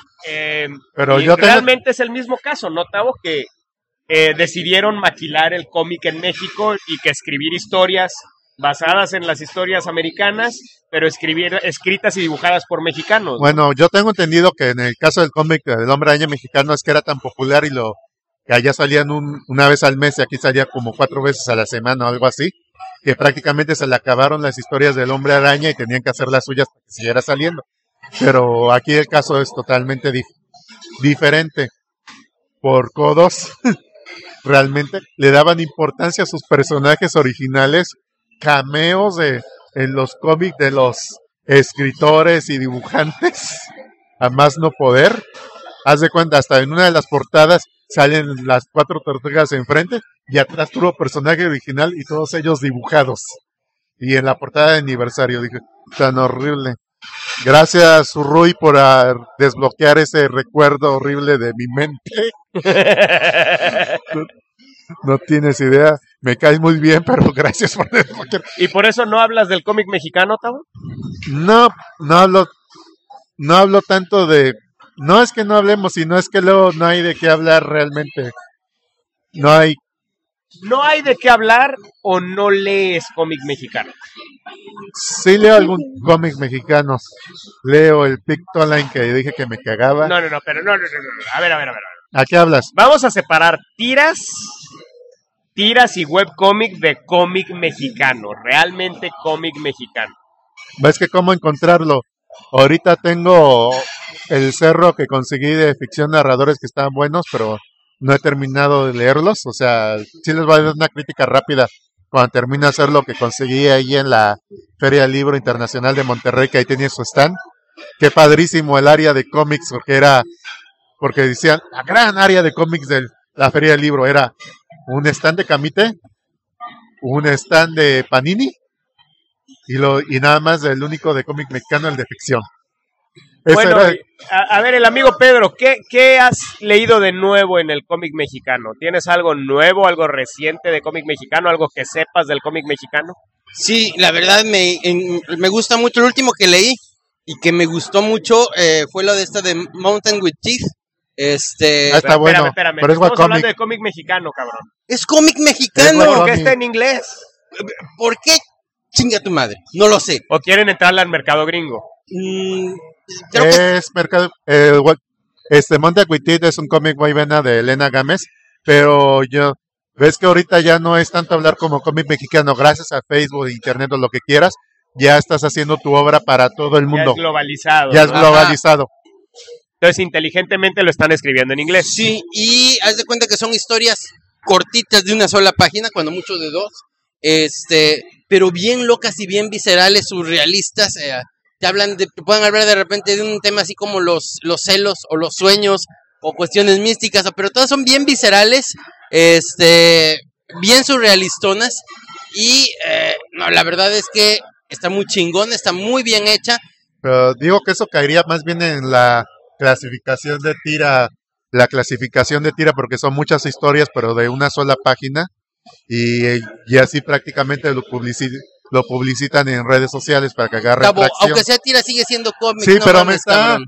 pero Mario me está limitando de lo que es webcomic Bueno, es que mexicano. Tavo estaba mencionando Pictoline, entonces... Y Sí, yo, y ese también es... yo sí leo mucho cómic mexicano, pero el cómic mexicano que está en línea, porque el impreso me cuesta un huevo encontrarlo cuando voy a una feria de libro, una feria de cómics o lo que sea, que es una o dos veces al año, ya es cuando lo veo, pero fuera de eso, bueno, al menos en Veracruz, es muy difícil de conseguirlo. La última vez bueno, que hablamos de cómic mexicano fue cuando hablamos de Piel de Cebolla, ¿no? Creo. sí, y bueno, te digo, me llamó la atención por dos cosas. Les llevé a mis alumnos un bonche de cómics mexicanos, entre ellos Piel de Cebolla, El Momento Amarillo, etcétera. Y, cabrón, les encantó justamente el de Mountain with Teeth. Fue un éxito, sobre todo entre las chavas. O sea, y particularmente es un cómic que tiene un éxito tremendo. Hicieron, no sé si en Indiegogo o en Patreon, hicieron una campaña para publicar el nuevo tomo a Indiegogo. Cabrón, en 3 horas o 5 horas lograron la meta. De plano, así, o sea, ya había sido alcanzada en 5 horas. No sé qué tantos miles de dólares, cabrón. Es que es el trabajo que tiene detrás, porque no simplemente que lances el fondeador ahí Indiegogo y Kickstarter, lo que quiera, sino es un gran trabajo que hay atrás de todo eso. Sí, no. Porque yo me acuerdo cuando platicaste, no mames, lo sacaron, lo vendieron así de rápido, dije, no, Pedro, no fue de rápido, fue el fruto de varios años de trabajo. O sea, definitivo, porque es más, yo ya había visto, no lo había reconocido, pero yo ya había visto varias imágenes de el trabajo de esta chava, así como que en muros de gente, así, o sea, no seguidores de cómic, pero que decían, ay, esta imagen está padre, esto está, o sea, sí, como dice Tavo, han hecho un trabajo muy constante de estar dibujando y de estarlo promocionándolo también, y me da un enorme gusto que tenga una calidad tan fuerte, y que te digo, los chavos de mi escuela no son así como que los grandes lectores, a mí se me hacía dije, bueno, a ver, ¿a quién le gusta? A ver si le gusta a alguien. Y cuando me di cuenta que entre las chavitas de 15 años se le estaban recomendando y decían, no, léelo. Y más, había una novela gráfica por ahí cortita, buenísima, que hizo también, no relacionada con Mountain with Teeth, también, les dije, miren, esa chava que hizo la de Mountain with Teeth también tiene esta historia, véanla. Igual se la bebieron, o sea, ese cómic se lo estuvieron prestando durante 2 semanas. Y la verdad es algo que me impresionó, me encantó. Culero, compra más de uno para que no salga. A ver, créeme que ese cómic lo compré en la Conque, cabrón. Esos 2 cómics los compré en la Conque. Créeme que cuando vaya me voy a comprar 3 o 4 de cada uno. Por supuesto que sí, o sea, ¿por qué? Porque entonces, bueno, es curioso, últimamente resulta que ahora están los cómics para... ya nada más se los presto a los chavos que salen bien. Y si hay alguien que sacó 10, hasta le regalo uno, o sea... me ha funcionado hasta como técnica para que estudien los cabrones, o sea, la verdad es que es muy chida esa parte, ¿no? Entonces, definitivo que cuando vaya voy a comprar varios números de Mountain with Teeth y todo lo que haga esta chava. ¿Cómo nos balconeas, Mario? Lo que te decimos detrás de bambalinas. Otra cosa que quiero hablar de lo que he estado leyendo, estuve leyendo el Batman, la corrida de Batman de Tom King, este cuate que al parecer era burócrata de la CIA, y ahora es escritor de cómics. Y pues hablamos, ya tuvimos un episodio totalmente dedicado a él, cuando hablamos de Visión. Escuche nuestro episodio de la Buenísima la serie. Visión de Tom King. Buenísima. Y pues bueno, hablando de su corrida de Batman. Una serie que realmente tiene visión. Sustituyendo a Scott Snyder. Oye, este chiste hasta le hizo dedos abajo, así de que la mamaste, Pedro. Y ella es la que normalmente se ríe de mis estupideces. Oh. Bueno, pues Tom King vino a sustituir a Scott Snyder en Batman y empezó con una corrida con una historia ya planeada, una historia a largo plazo planeada que empezó con dos personajes nuevos, que eran dos personajes con el poder de Superman prácticamente. Gotham Boy y Gotham Girl. Gotham y Gotham Girl. Okay. Bien inteligentes y creativos. Bueno, a mí me pareció muy interesante, me gustó mucho, la verdad. Me encantó el primer episodio. Ahorita vamos a platicar porque pues, esto a Pedro no le ha gustado esta corrida de Batman. A mí me gustó mucho, me parece una corrida muy interesante, una historia muy interesante. De hecho, Pedro me dice, no mames, güey. El primer número, Batman se sube a un avión y empieza a esquiar con el avión y que la chingada. Y yo así en mi mente, no, pues eso suena chingón. Y el pinche Pedro, no mames, qué mamada, que la chingada. Y yo, ok, suena chido. Y entonces lo leo y literalmente está chingoncísimo el primer número de Rebirth, güey, de Batman Rebirth, en donde Batman pues ya decide dejarse ir para salvar este avión. Mira, yo hubiera preferido que se hubiera dejado venir a Ishgold, ¿no? Y pues bueno, de ahí viene esta historia de Gotham y Gotham Girl.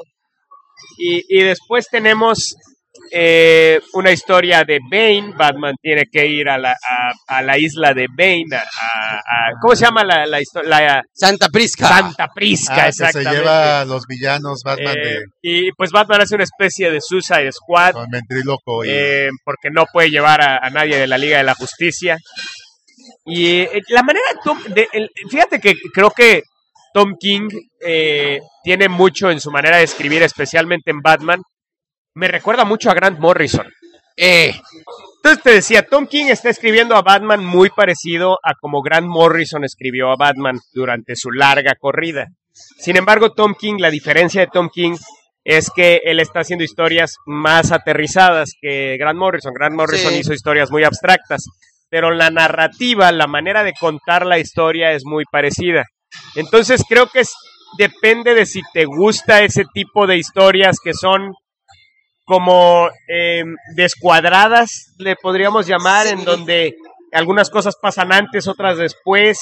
No es tan continua, no es tan cinemático, sino que explota el medio del cómic desde mi punto de vista. Creo que le saca jugo a que es un cómic, que no es una narrativa visual. Eso creo yo, no sé, Pedro. Mira, un amigo hace mucho una metáfora del traje del emperador. Creo que por momentos este cómic es el traje del emperador. Y digo, no siempre. Me estás diciendo pendejo. No, estoy diciendo que como... La neta me estás diciendo pendejo. No. Estoy diciendo que como te gustan ciertos detallitos por ejemplo, eso sí, los dibujantes son buenísimos. Como te gustan ciertos detallitos de la historia, olvidas uno que otro error gravísimo que comete el cabrón. ¿Ejemplo? Así. A ver, por eso te decía, la manera déjame decir tantito qué pasa en la historia. O sea, la historia es... primero, el tema de estos dos superhéroes con poder nivel Superman. Se lleva a cabo toda la historia de ellos. Después, esa historia de ellos lleva a la historia de la isla Santa Prisca. Y después, esta historia de la isla Santa Prisca lleva a un clímax con Bane.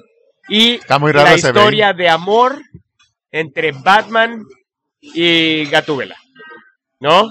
Entonces, hay guiños que me encantan, especialmente en la historia de Batman y Gatúbela, cosas que me gustan muchísimo. Por ejemplo, cuando están discutiendo cómo se conocieron, güey, que Batman dice que se conocieron como se conocieron en Tierra 1, y en el Batman original, güey, que se conocieron cuando ella estaba disfrazada de señora robándose joyas en una joyería, y Batman dice que se conocieron como se conocieron en año 1 de Frank Miller.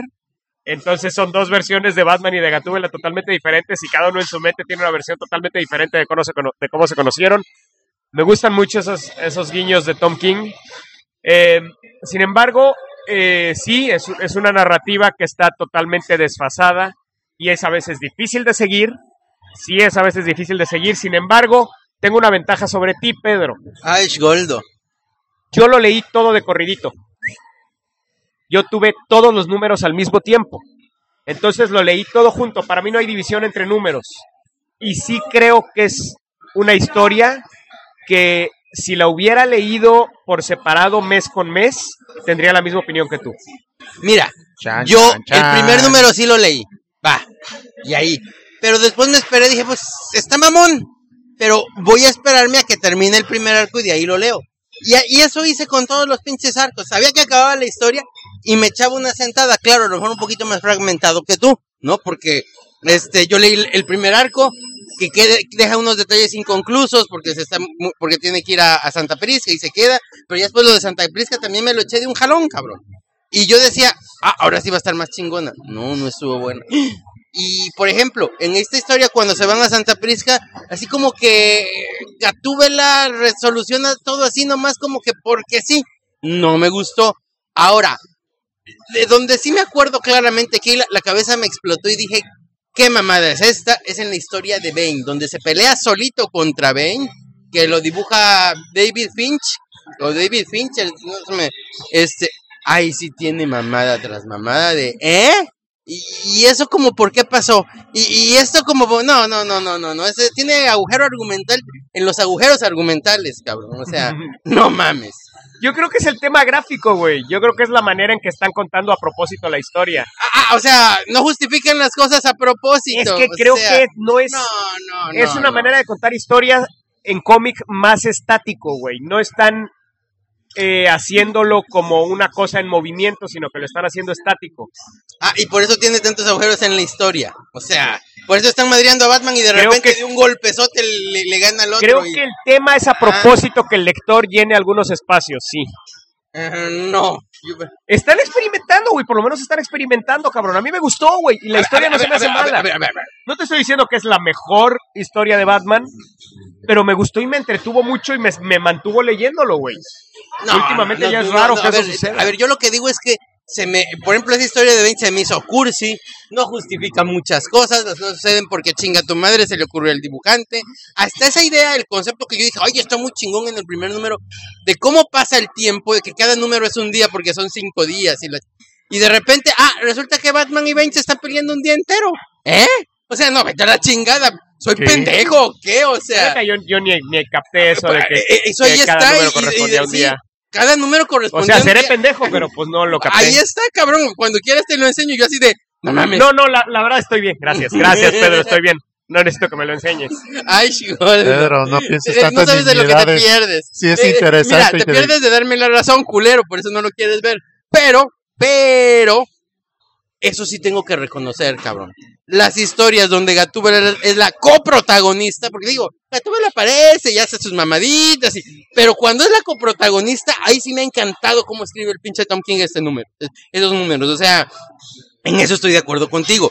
Me encantan todos esos números y hay por ahí uno que otro twist acerca de Gatúbela y acerca de que tiene un problema legal cabroncísimo, y cuando te explican por qué y cómo dices tú, o sea... Ay, sí, para básicamente que veas. El tema es que Gatúbela está acusada de haber matado a 400 personas. No sabemos por qué. Simplemente ahí está la acusación y por eso está en el bote. Y Batman le dice, yo te voy a sacar del bote, ¿no? Sí, y yo te voy a ayudar. Y cuando entendemos todo y por qué sucedió esto, dices tú, así como los marcianitos de Toy Story. Tom King se agarra de que no sabemos qué creer, no sabemos si creer que sí lo hizo o si creer que no lo hizo, pero de repente dices, bueno, voy a confiar en Batman porque si de veras hubiera matado ella a 400 personas, Batman no estaría tratando de ayudarla, no sé, ¿no? O sea, a mí me gustó mucho la historia. Sí. Me gustó mucho la historia. Donde no tengo queja, y para que veas que no soy prejuicioso, culé, donde no tengo queja es cuando ponen a Gatúbela ahí de coprotagonista y sí, me parece que están impecablemente escritos. Ahí sí. Bueno, y como nunca hablamos de Batman aquí también, voy a hablar de otra serie de Batman que también está corriendo actualmente, que se llama All Star Batman, que pues, estuvieron también en rebaja en Comixology hace como un mes. todos los trades de All Star Batman. Y pues leí los trades que salieron durante este año y parte de finales del año pasado y durante este año. Inicia con Batman y Dos Caras. Es escrito por Scott Snyder, dibujado por John Romita Jr. Qué bruto, o sea, regresó John Romita Jr., güey, sí. Porque lo habíamos perdido desde hace tiempo en Marvel, o sea, en Marvel yo creo que lo estaban carrereando al cabrón. Entonces estaba haciendo cosas medio culeras, güey. ¿No viste lo que hizo en Superman? También estaba así como a mí me gustó en Superman. Nada más la historia estaba culera porque estaba escrito por Jim Lee, pero... Igual, no era Jim Lee. Chido. ¿No era Jim Lee? ¿Quién era? Era un asiático. No, o sea, no ubico el nombre porque efectivamente lo que ha escrito no me ha gustado. Entonces, pero es alguien de ascendencia asiática y se ve hasta cuando... No nada más por el nombre, en las fotos que ha salido. Algunas imágenes, algunos cuadros de All Star Batman. Bueno, la historia es una historia de carretera de Batman. O sea, Batman está llevando a Dos Caras a un lugar en donde básicamente hay una cura. Pero toda la gente... ¿Una cura de qué? Para Dos Caras. Una cura para Dos Caras. Toda la gente, o sea, todo el mundo está atrás de Batman. Porque Dos Caras puso una recompensa para quien atrapara a Batman. Entonces, hasta la Caja-Bestia le entra. Imagina volver a ver a la Caja-Bestia, güey. O sea, que desde el Troika creo que yo no veía a la Caja-Bestia, güey. Troika es la serie donde regresa Bruce Wayne después de morirse, después de que... le rompen la espalda. Que le rompen la espalda, güey. Pero bueno, el punto es que... Sí, o sea, después de Es cierto, es cuando regresa con el traje negro, tienes toda la razón. Hijo de la chingada. Ay, bueno, cabrón. Pero bueno, es que la gente no se acuerda de esa época en donde Dick Grayson ya había sido Batman, que se llamó Prodigal, y solo se acuerdan de la corrida de Grant Morrison cuando fue Batman, ¿no? Pero bueno, el punto es que esta historia es una historia de carretera, son 6 números de carretera, con Batman arrastrando literalmente a Two-Face, con diversos villanos y gente en general persiguiéndolos, y Batman llevándolo al límite, o sea, como héroe de acción totalmente, pero llevado al límite, o sea, no es un superhéroe, es un héroe de acción, o sea, a mí me pareció increíble la historia, está súper bien escrita, súper bien llevada, con unas ideas súper novedosas para Batman. Qué bruto, me encantó, güey, me lo aventé prácticamente en una sentada. ¿A ti qué te pareció, Pedro? La verdad me gustó mucho, sí hay ciertas cosas como que me hicieron ruido, ya no me acuerdo cuáles son, pero la verdad es que sí, es una muy buena historia de Batman, y la siguiente también está muy buena. De hecho, la siguiente es una historia dividida en 3, en donde tenemos 3 villanos, y al final un villano principal sorpresa, que no les voy a spoilear, pero que realmente te imaginas desde el principio quién es el villano sorpresa. Y pues bueno, los otros villanos pues son el Sombrerero Loco, Mr. Freeze y Hiedra Venenosa, y cada uno tiene su propia historia, que parecen historias aisladas. Exacto. Y después te das cuenta de que todo está conectado, porque todo está conectado con un solo villano, que no les voy a decir quién es. No, pero además, la manera en que está manejado cada personaje es genial, cabrón. O sea, cada villano los protagonistas de cada historia son los villanos, no sí. es Batman. Son los villanos. Sí, definitivamente. Y hay una unidad de soldados que está persiguiendo a Batman y evitando. Ahora, lo que sí me queda duda, porque lo vi tanto en la serie de Tom King como en All Star Batman. Este muchacho que es el nuevo Robin, entre comillas, no se llama Robin. Platícame la historia de este muchacho, güey. Yo, o sea, medio leí, me acuerdo de los papás cuando Endgame, que toda la gente se jokerizó. Pero realmente, ¿qué pasó con este muchacho? ¿Dónde viene? ¿Y desde cuándo trae este casco amarillo? Mira, este cabrón se jokerizaron, sus papás se jokerizaron, eran muy buenas personas, se jokerizaron, ellos se quedaron así, por eso este personaje que se siente así, siempre ha tenido una fascinación con Batman, siempre ha tenido una admiración con Batman, y el casco se lo puso, sepa su madre cuándo, güey. A mí me pasó igual que tú, o sea, no, este güey, ¿de dónde salió? ¿Qué pedo? Güey? Sí, o sea, pero pues está Hay una escena en donde están comiendo hamburguesas en un lugar temático de Batman. Bruce, Two-Face. qué Two-Face, güey. Pues todos los Todos los chavos, Robins. güey. Damian, Jason Todd. O sea, la familia Batman y está este chavo, güey, negrito. Yo, bueno, ¿y este cabrón desde cuándo es parte de la familia, no? O sea, ¿qué pedo con este cabrón, no? Ah, es el que se llama, ya sé cuál. Pero bueno, realmente su participación, porque pues no está actuando como Robin, está actuando como un güey que no tiene entrenamiento, es un güey que Batman apenas lo está entrenando. Y de hecho Batman dice, a ver, con este güey estoy tomando un enfoque totalmente distinto, ¿no? O sea, como que lo voy a entrenar de otra manera, este cabrón. Y además es un Robin renuente. O sea, este güey realmente no quiere ser el compañero de Batman. Sin embargo, se está viendo obligado a hacerlo. Ahora, me acabas de recordar esa serie de Bane que, oye, esa mamada. O sea, el pinche cliffhanger del primer número es Estamos hablando de la serie de Tom King. Sí. El pinche cliffhanger que te pone el escritor es que Bane, como no se fueron los Robin y sí que quisieron pelear contra él, Bane agarra y los deja colgados en la baticueva del cuello muertos. Y uno así de, ¿qué pasó?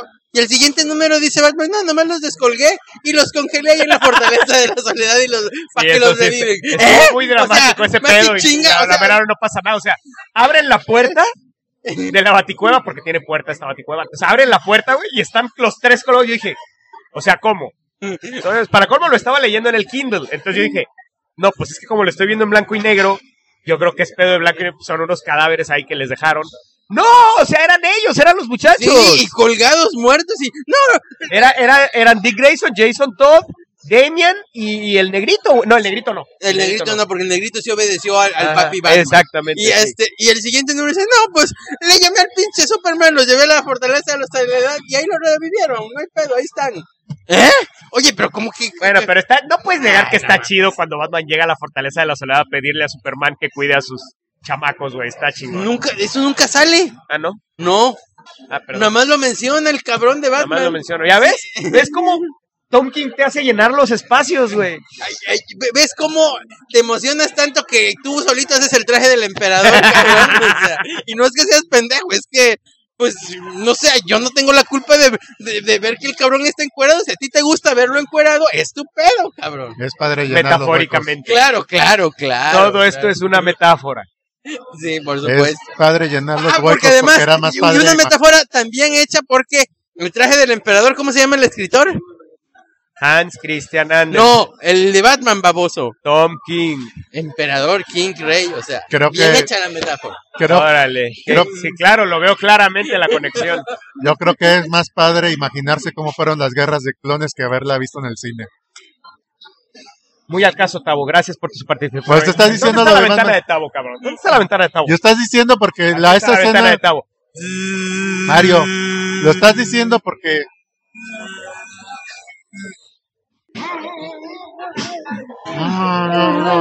Listo, ya. Tavo se fue a la chingada. Hicimos la ventana de Tavo. Amigos, soy Pedro Haas y hoy quiero pedirles un favor. Métanse a patreon.com/Tribunal de los Supergüeyes. Si pueden, ahí vamos a tener como una esferita de propinas después de tanto tiempo que hemos hecho el podcast. Más que el dinero, queremos tener este compromiso de seguir haciendo el podcast. Y también queremos sentir las maripositas en el estómago y hasta más abajo en la estrellita del sheriff Goldo. Somos importantes para ustedes. Entonces, es muy sencillo. Simplemente métanse a patreon.com/Tribunal de los Supergüeyes. Pueden dar al mes o $1 o $2 o $3. No es mucho. Y bueno, el día que les caigamos gordos, nos mandan a la changada, nos quiten la cooperación. Porque así como me ven de buena onda, todo mundo a la hora de la cena después de hacer el podcast pagamos igual. Entren a Patreon, patreon.com/Tribunal de los Supergüeyes y disfrútenos con leche. Bueno, entonces, ¿qué pedo decías, Pedro? Alguna pendejada estabas diciendo. Pendejadas de la historia de Tom King que me las recordaste, cabrón. Nos estábamos, como siempre, se tratan de aviones, vamos y venimos con los temas, cabrón. Bueno, pues el punto es que, ok, según Pedro, regular la corrida de Tom King, a mí me gustó, está chida. Pero estamos de acuerdo que All Star Batman está de poca madre. Está de poca madre y como novela gráfica, como 2 novelas gráficas separadas Son 3. buenísimas. Falta Es que una yo no he historia. leído la tercera. Ah, bueno. Nomás leí las dos primeras. No, pero me acuerdo que eso me dijiste. Oye, me acabo de echar esta historia de All Star Batman con el Oscar. Espérate a leer la segunda, cabrón. La segunda me gustó más todavía. Y es así, se me hace una excelente historia. Sí, entonces definitivamente ahorita Batman está buenísimo, está pegándole por todos lados. Y para terminar de hablar de Dane Batman, del pinche Batman, también me gusta mucho, aunque Mario le ha visto sus defectillos y no le gusta tanto, el título de Detective Comics. Sobre todo la última Pero hace historia. mucho que no leo Detective Comics, cabrón. ¿Qué dije, güey? Bueno, cuando hicimos un podcast especial, a mí me gustó más Detective Comics. La Comics. mamada de los Batman. Ajá. No, eso sí estuvo cool. Escuchen nuestro episodio. ¿Cómo se llamó ese episodio, güey? No sé, no me acuerdo, pero... Bueno, fue un episodio de Batman. La verdad hemos hecho pocos episodios de Batman. Casi nunca hablamos de Batman, sí. realmente. En este podcast nunca se habla de Batman. Entonces, de hecho... yo le digo a Eloisa, oye, ¿por qué nunca oyes nuestro podcast? ¡Qué poca madre! Y me dice, no mames, para oírte hablar de Batman, nomás digo Batman y pues ahí estás hablando de Batman, ¿para qué voy a oír el pinche podcast? Pero bueno, entonces, decíamos, ¿cómo se llama el pinche episodio ese? Bueno, escuche nuestro episodio ese que hicimos de los Batman y los Batman. Sí, y está, bueno. Era un ejército de hombres Batman. Ajá, la verdad a mí me gustó, fíjate, esa historia que a ti no te gustó, a mí me gustó más que la primera de All Star Batman. Miéntame la madre, pero a mí me gustó más. Y en esa cuestión, la última historia que concluyó de Detective Comics, ahorita está corriendo otra, pero la última se llamó A Lonely Place of Living. En vez de un lugar solitario para morir, que es cuando Tim Drake se vuelve Robin, aquí es una historia centrada en Tim Drake. Cuando Tim Drake regresa, y el cual Tim Drake en la corrida de Tom King y en All Star Batman está conspicuamente ausente, güey. Sale Jason Todd, sale Dick Grayson, sale Damian, pero nada de él. Pues, a ver, si te hubieras acordado de la historia que destrozaste, al final se supone que Tim Drake se muere, pero no se muere. Lo rapta un cabrón que se llama Oz. Ya me acordé, tienes toda la razón. Entonces, bueno, aquí es cuando se le escapa a Oz, regresa, y está muy chido porque Oz también está muy relacionado con Superman. Entonces, son cosas que están pasando con cierta relación tanto en el título de Detective Comics como en Action Comics. Los dos títulos viejísimos de DC, ¿no? Entonces, bueno, me gusta mucho esta historia, está bien loca, tiene una premisa muy interesante, porque resulta que regresa Robin, pero también regresa un Tim Drake del futuro, un Tim Drake que, bueno, ya no quiero decir más, pero me gustan mucho estas historias de juego de tiempo, de cuando se mezcla el pasado y el futuro. No mames, eso ¿y qué pedo, dónde lo leo? ¿Qué pedo? Platícame, Pedro, Detective ¿qué números Comics son? Ahorita no tengo los números. ¿Es parte de Rebirth o qué pedo? Ajá, es parte de ¿Empezó Rebirth. con Rebirth? Sí, mira, han habido como 6 historias en Detective Comics. Desde Rebirth. Ajá, desde Rebirth. Y la verdad es que esta es la última que acabó. Con que pongas A Lonely Place of Living, ahí vienen los números, cuáles son. La verdad, ahorita son 5 números. Y te digo, vale la pena. Igual. Sí, me interesa. Todo lo que sea viajes en el tiempo me interesa. Escuche, fuera de tiempo, aquí en el Tribunal de los Supergüeyes. Y bueno, disponible en Amazon. Disponible en Amazon, por cierto. El 15º lugar de obras de ciencia ficción y fantasía. No, de infantiles. Infantiles. Sí, porque Mario es bien infantil. No. Así es. Entonces, y eso se relaciona también con la de Oz Effects, que también es una historia que me gusta mucho de Superman. La verdad, Action Comics, tanto Action Comics como Superman, me gustan cómo están hechos. No me he actualizado con Superman por falta de tiempo, pero la verdad es que también hay un muy buen trabajo en estos cómics. Igual y no son lo mejor de Superman que se ha hecho, no están ahí, no me gustan tanto como lo de John Byrne, pero es una buena lectura, están bastante entretenidos. Me encanta el conflicto cuando a lo mejor ya la mayoría sabe, pero cuando se revela la identidad de Oz, es así como que, te sorprende, y la verdad yo siento que estuvo bien manejado, me gustó. A lo mejor como que el problema es que estas historias generaron demasiada expectativa, porque según esta historia generó demasiada expectativa, igual que The Button, porque ¿De qué? el botón, la de Batman, porque según había mucha de Budon y Peter Parker. No, pero ahí no sale Peter Parker. Ahí no sale Peter solo Parker. Batman. Pero según había mucha Budon. expectativa, porque según iban a estar relacionados Doomsday Clock y la chingada, y tienes que leerlo porque son una parte importante de algo que va a pasar. Y no, en realidad eran historias más emocionales que otra cosa, o sea, pero buenas. Y en Superman me encantó un número en el cual se trata de que la familia se va de viaje. O sea, Luisa Lane, Clark Kent y el chavito se van de viaje y van con el niño ahí visitando lugares históricos, haciendo las reflexiones unas reflexiones a lo mejor muy gringas, pero muy interesantes, muy chidas, acerca de datos históricos. Oye, o sea, fíjate que esa es otra cosa que he estado leyendo porque pues literalmente Pedro me lo pasó por medios totalmente legales.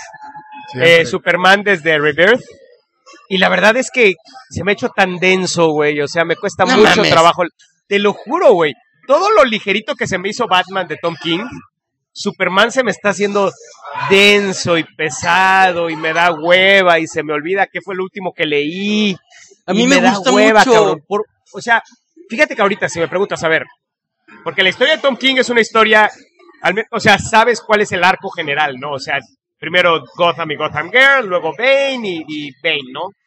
Pero aquí con Superman así como que, ok, ¿cuál es la historia aquí, güey? O sea, un grupo de malos que quieren hacerse equipo para chingarse a Superman y pues Superman... No. Estás hablando de Action Comics. Eso es lo que tú me diste, güey. Estoy hablando de lo que tú me diste. Esa parte, esa historia en particular, es de lo más chafita que se hizo en Superman en estas últimas fechas. Es de lo más chafita. Y en particular, yo te la pasé porque tú me dijiste, oye, esa historia donde los malotes se juntan para partir. No. Yo te tú me lo dijiste. La historia en donde este Superman se fusiona con el Superman de los nuevos 52. Quiero saber cómo sucedió ese pedo, güey. Esto sí te lo pasé, son 2 números. No, güey, no, hasta ahorita no ha sucedido, güey. O sea, según yo, ya desde hace tiempo están fusionados o no sé cómo sucedió ese pedo. Platícame, güey. A ver, desde el principio. Se supone, a ver, mira, aquí yo creo que nos entendimos mal porque a ver, yo vi, o sea, leí la muerte del Superman de los nuevos 52. Sí. Y sé por qué está el Superman de la otra tierra en esta tierra. El noventero. El Superman de los 90. Ahora, lo que no entiendo es en qué momento se fusionaron. Bueno, mira, resulta que hay un Clark Kent que ya hasta le hace las pruebas Superman y todo, y resulta que sí es Clark Kent y tiene DNA de el mismo DNA pero en humano, y no, o sea, está así como que Superman rascándose el cerebro. Todo chido. ¿Quién es este Clark Kent? ¿Y quién crees que es, man? ¿Quién es? Spoiler, Pedro. ¿Te lo spoileo? Por favor. Miss Jaspetlik. Ok. Es que eso es antes de lo que estaba yo leyendo. Ajá, eso es antes. Es Miss Jaspetlik. Se arma un pancho, hay una pelea así donde hasta desaparece el hijo de Superman, lo hace que deje de existir el Superman, ya imagínate cómo se pone, y al final todo se resuelve en un relajo interdimensional, en una pelea interdimensional con Miss Jaspetlik, donde entonces como que hacen las paces porque Miss Jaspetlik estaba pedísimo, hacen las paces y entonces toda la continuidad de Superman, todas las existencias, las realidades de Superman la funden en una sola. Y así es como los unen. Y lo que me gustó, que eso sí está, te lo pasé por medios completamente legales. Entonces, a partir de que empecé a leer es después de esa historia. Exacto. de Miss Y yo te dije, esa no te la voy a mandar. Estaba chida, yo la leí, me gustó. Pues eso era lo que quería leer, lo de Miss Pitil, no lo que pasó después, güey. Bueno, ahora, pero lo que me... estaba A ver, chido que de repente de la nada Superman, que ya no tiene identidad secreta, parece un Clark Kent de la nada y qué pedo. Pues eso es lo que quería leer, bueno, ni pedo. Entonces, lo que me gustó es que, por ejemplo, a diferencia de lo que hicieron en el Hombre Araña, que agarraron los cabezones y dijeron, el Hombre Araña ya no está casado, cambiamos la continuidad y chinga tu madre, ya. Todo es diferente, todo es diferente, pero a ver, ¿qué fue lo que sí pasó? ¿Qué fue lo que no pasó? ¿Fueron novios? ¿No fueron novios? No, aquí sí dijeron, bueno, está bien, ya unimos las dos continuidades. Fue Mitch Pitil el que unió las dos continuidades. Exacto. Pero repite otra vez porque perdí atención. Entonces, Mitch Pitil estaba disfrazado de Clark Kent. Ajá. ¿Y cómo es que se fusiona? O sea, ¿de qué momento sale el Superman de los nuevos 52? Pues es que se arma un relajo de dimensional, de realidades, de no sé qué, porque Mitch Pitil estaba furioso con Superman. Al final, Superman no nada más le gana si no se las pases con él, y le dice, Y representaba a Mr. Freaky a los lectores de que decían que el Superman de los nuevos 52 no era nuestro Superman de que siempre conocimos y todo eso. Y prácticamente, como te dije, fue una expresión de la audiencia para componer lo que estaba roto. Y entonces ya lo unieron de tal forma de que inclusive Batman lo reconoce como Superman y todo, ¿no? Sí. Y entonces, te digo, después de esa historia, hubo 2 números, que eso sí te los pasé, donde nos cuentan qué es lo que le ha pasado a Superman en su vida. ¿Cuál es su continuidad? Inclusive el nacimiento de John con Batman y la Mujer Maravilla cuidándolo y todo eso, ¿no? Sí, o sea, te ponen cómo fue que cambiaron todo y cómo está ahora y cómo sí está ahí metida, pues hasta la muerte de Superman. O sea, sí, eso sí sucedió así, y así, y ya. Y ahí te lo dejan, ¿no? Entonces, eso me gustó, eso me pareció bueno. La historia que siguió no tanto, esta de los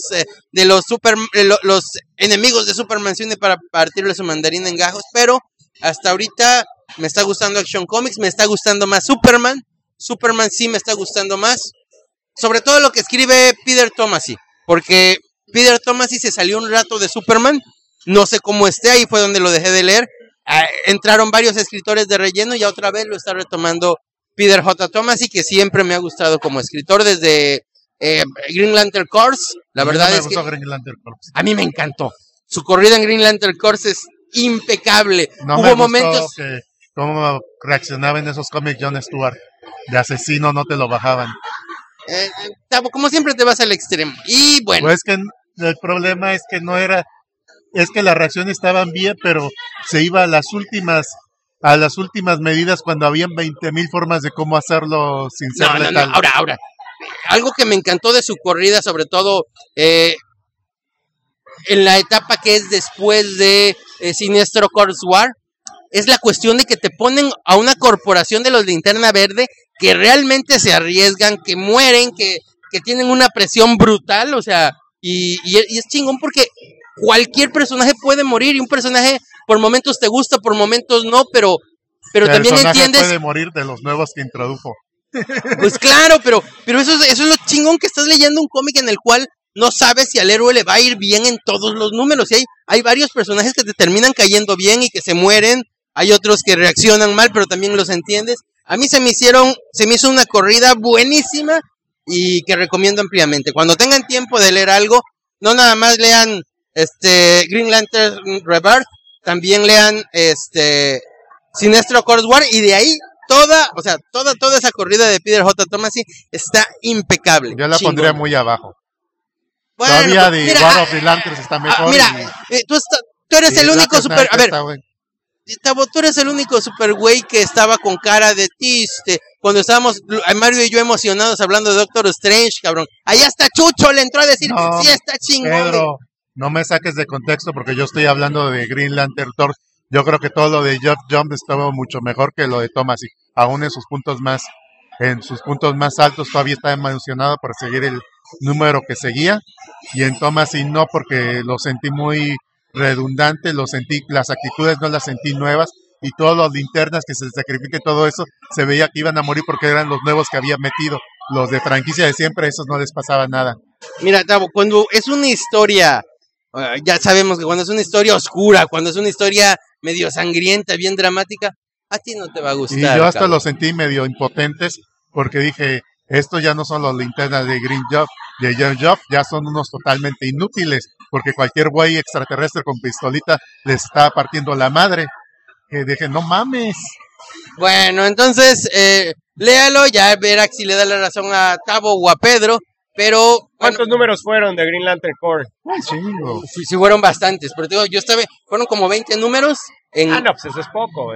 20, 25 números. 20, 25 números los lees rápido, de una sentada. Bueno, pues, te los voy a pasarlo. A ver. Por medios totalmente legales, por supuesto. Completamente, claro, por supuesto. Sí. Claro que sí. Bueno, damas y caballeros, pues con eso...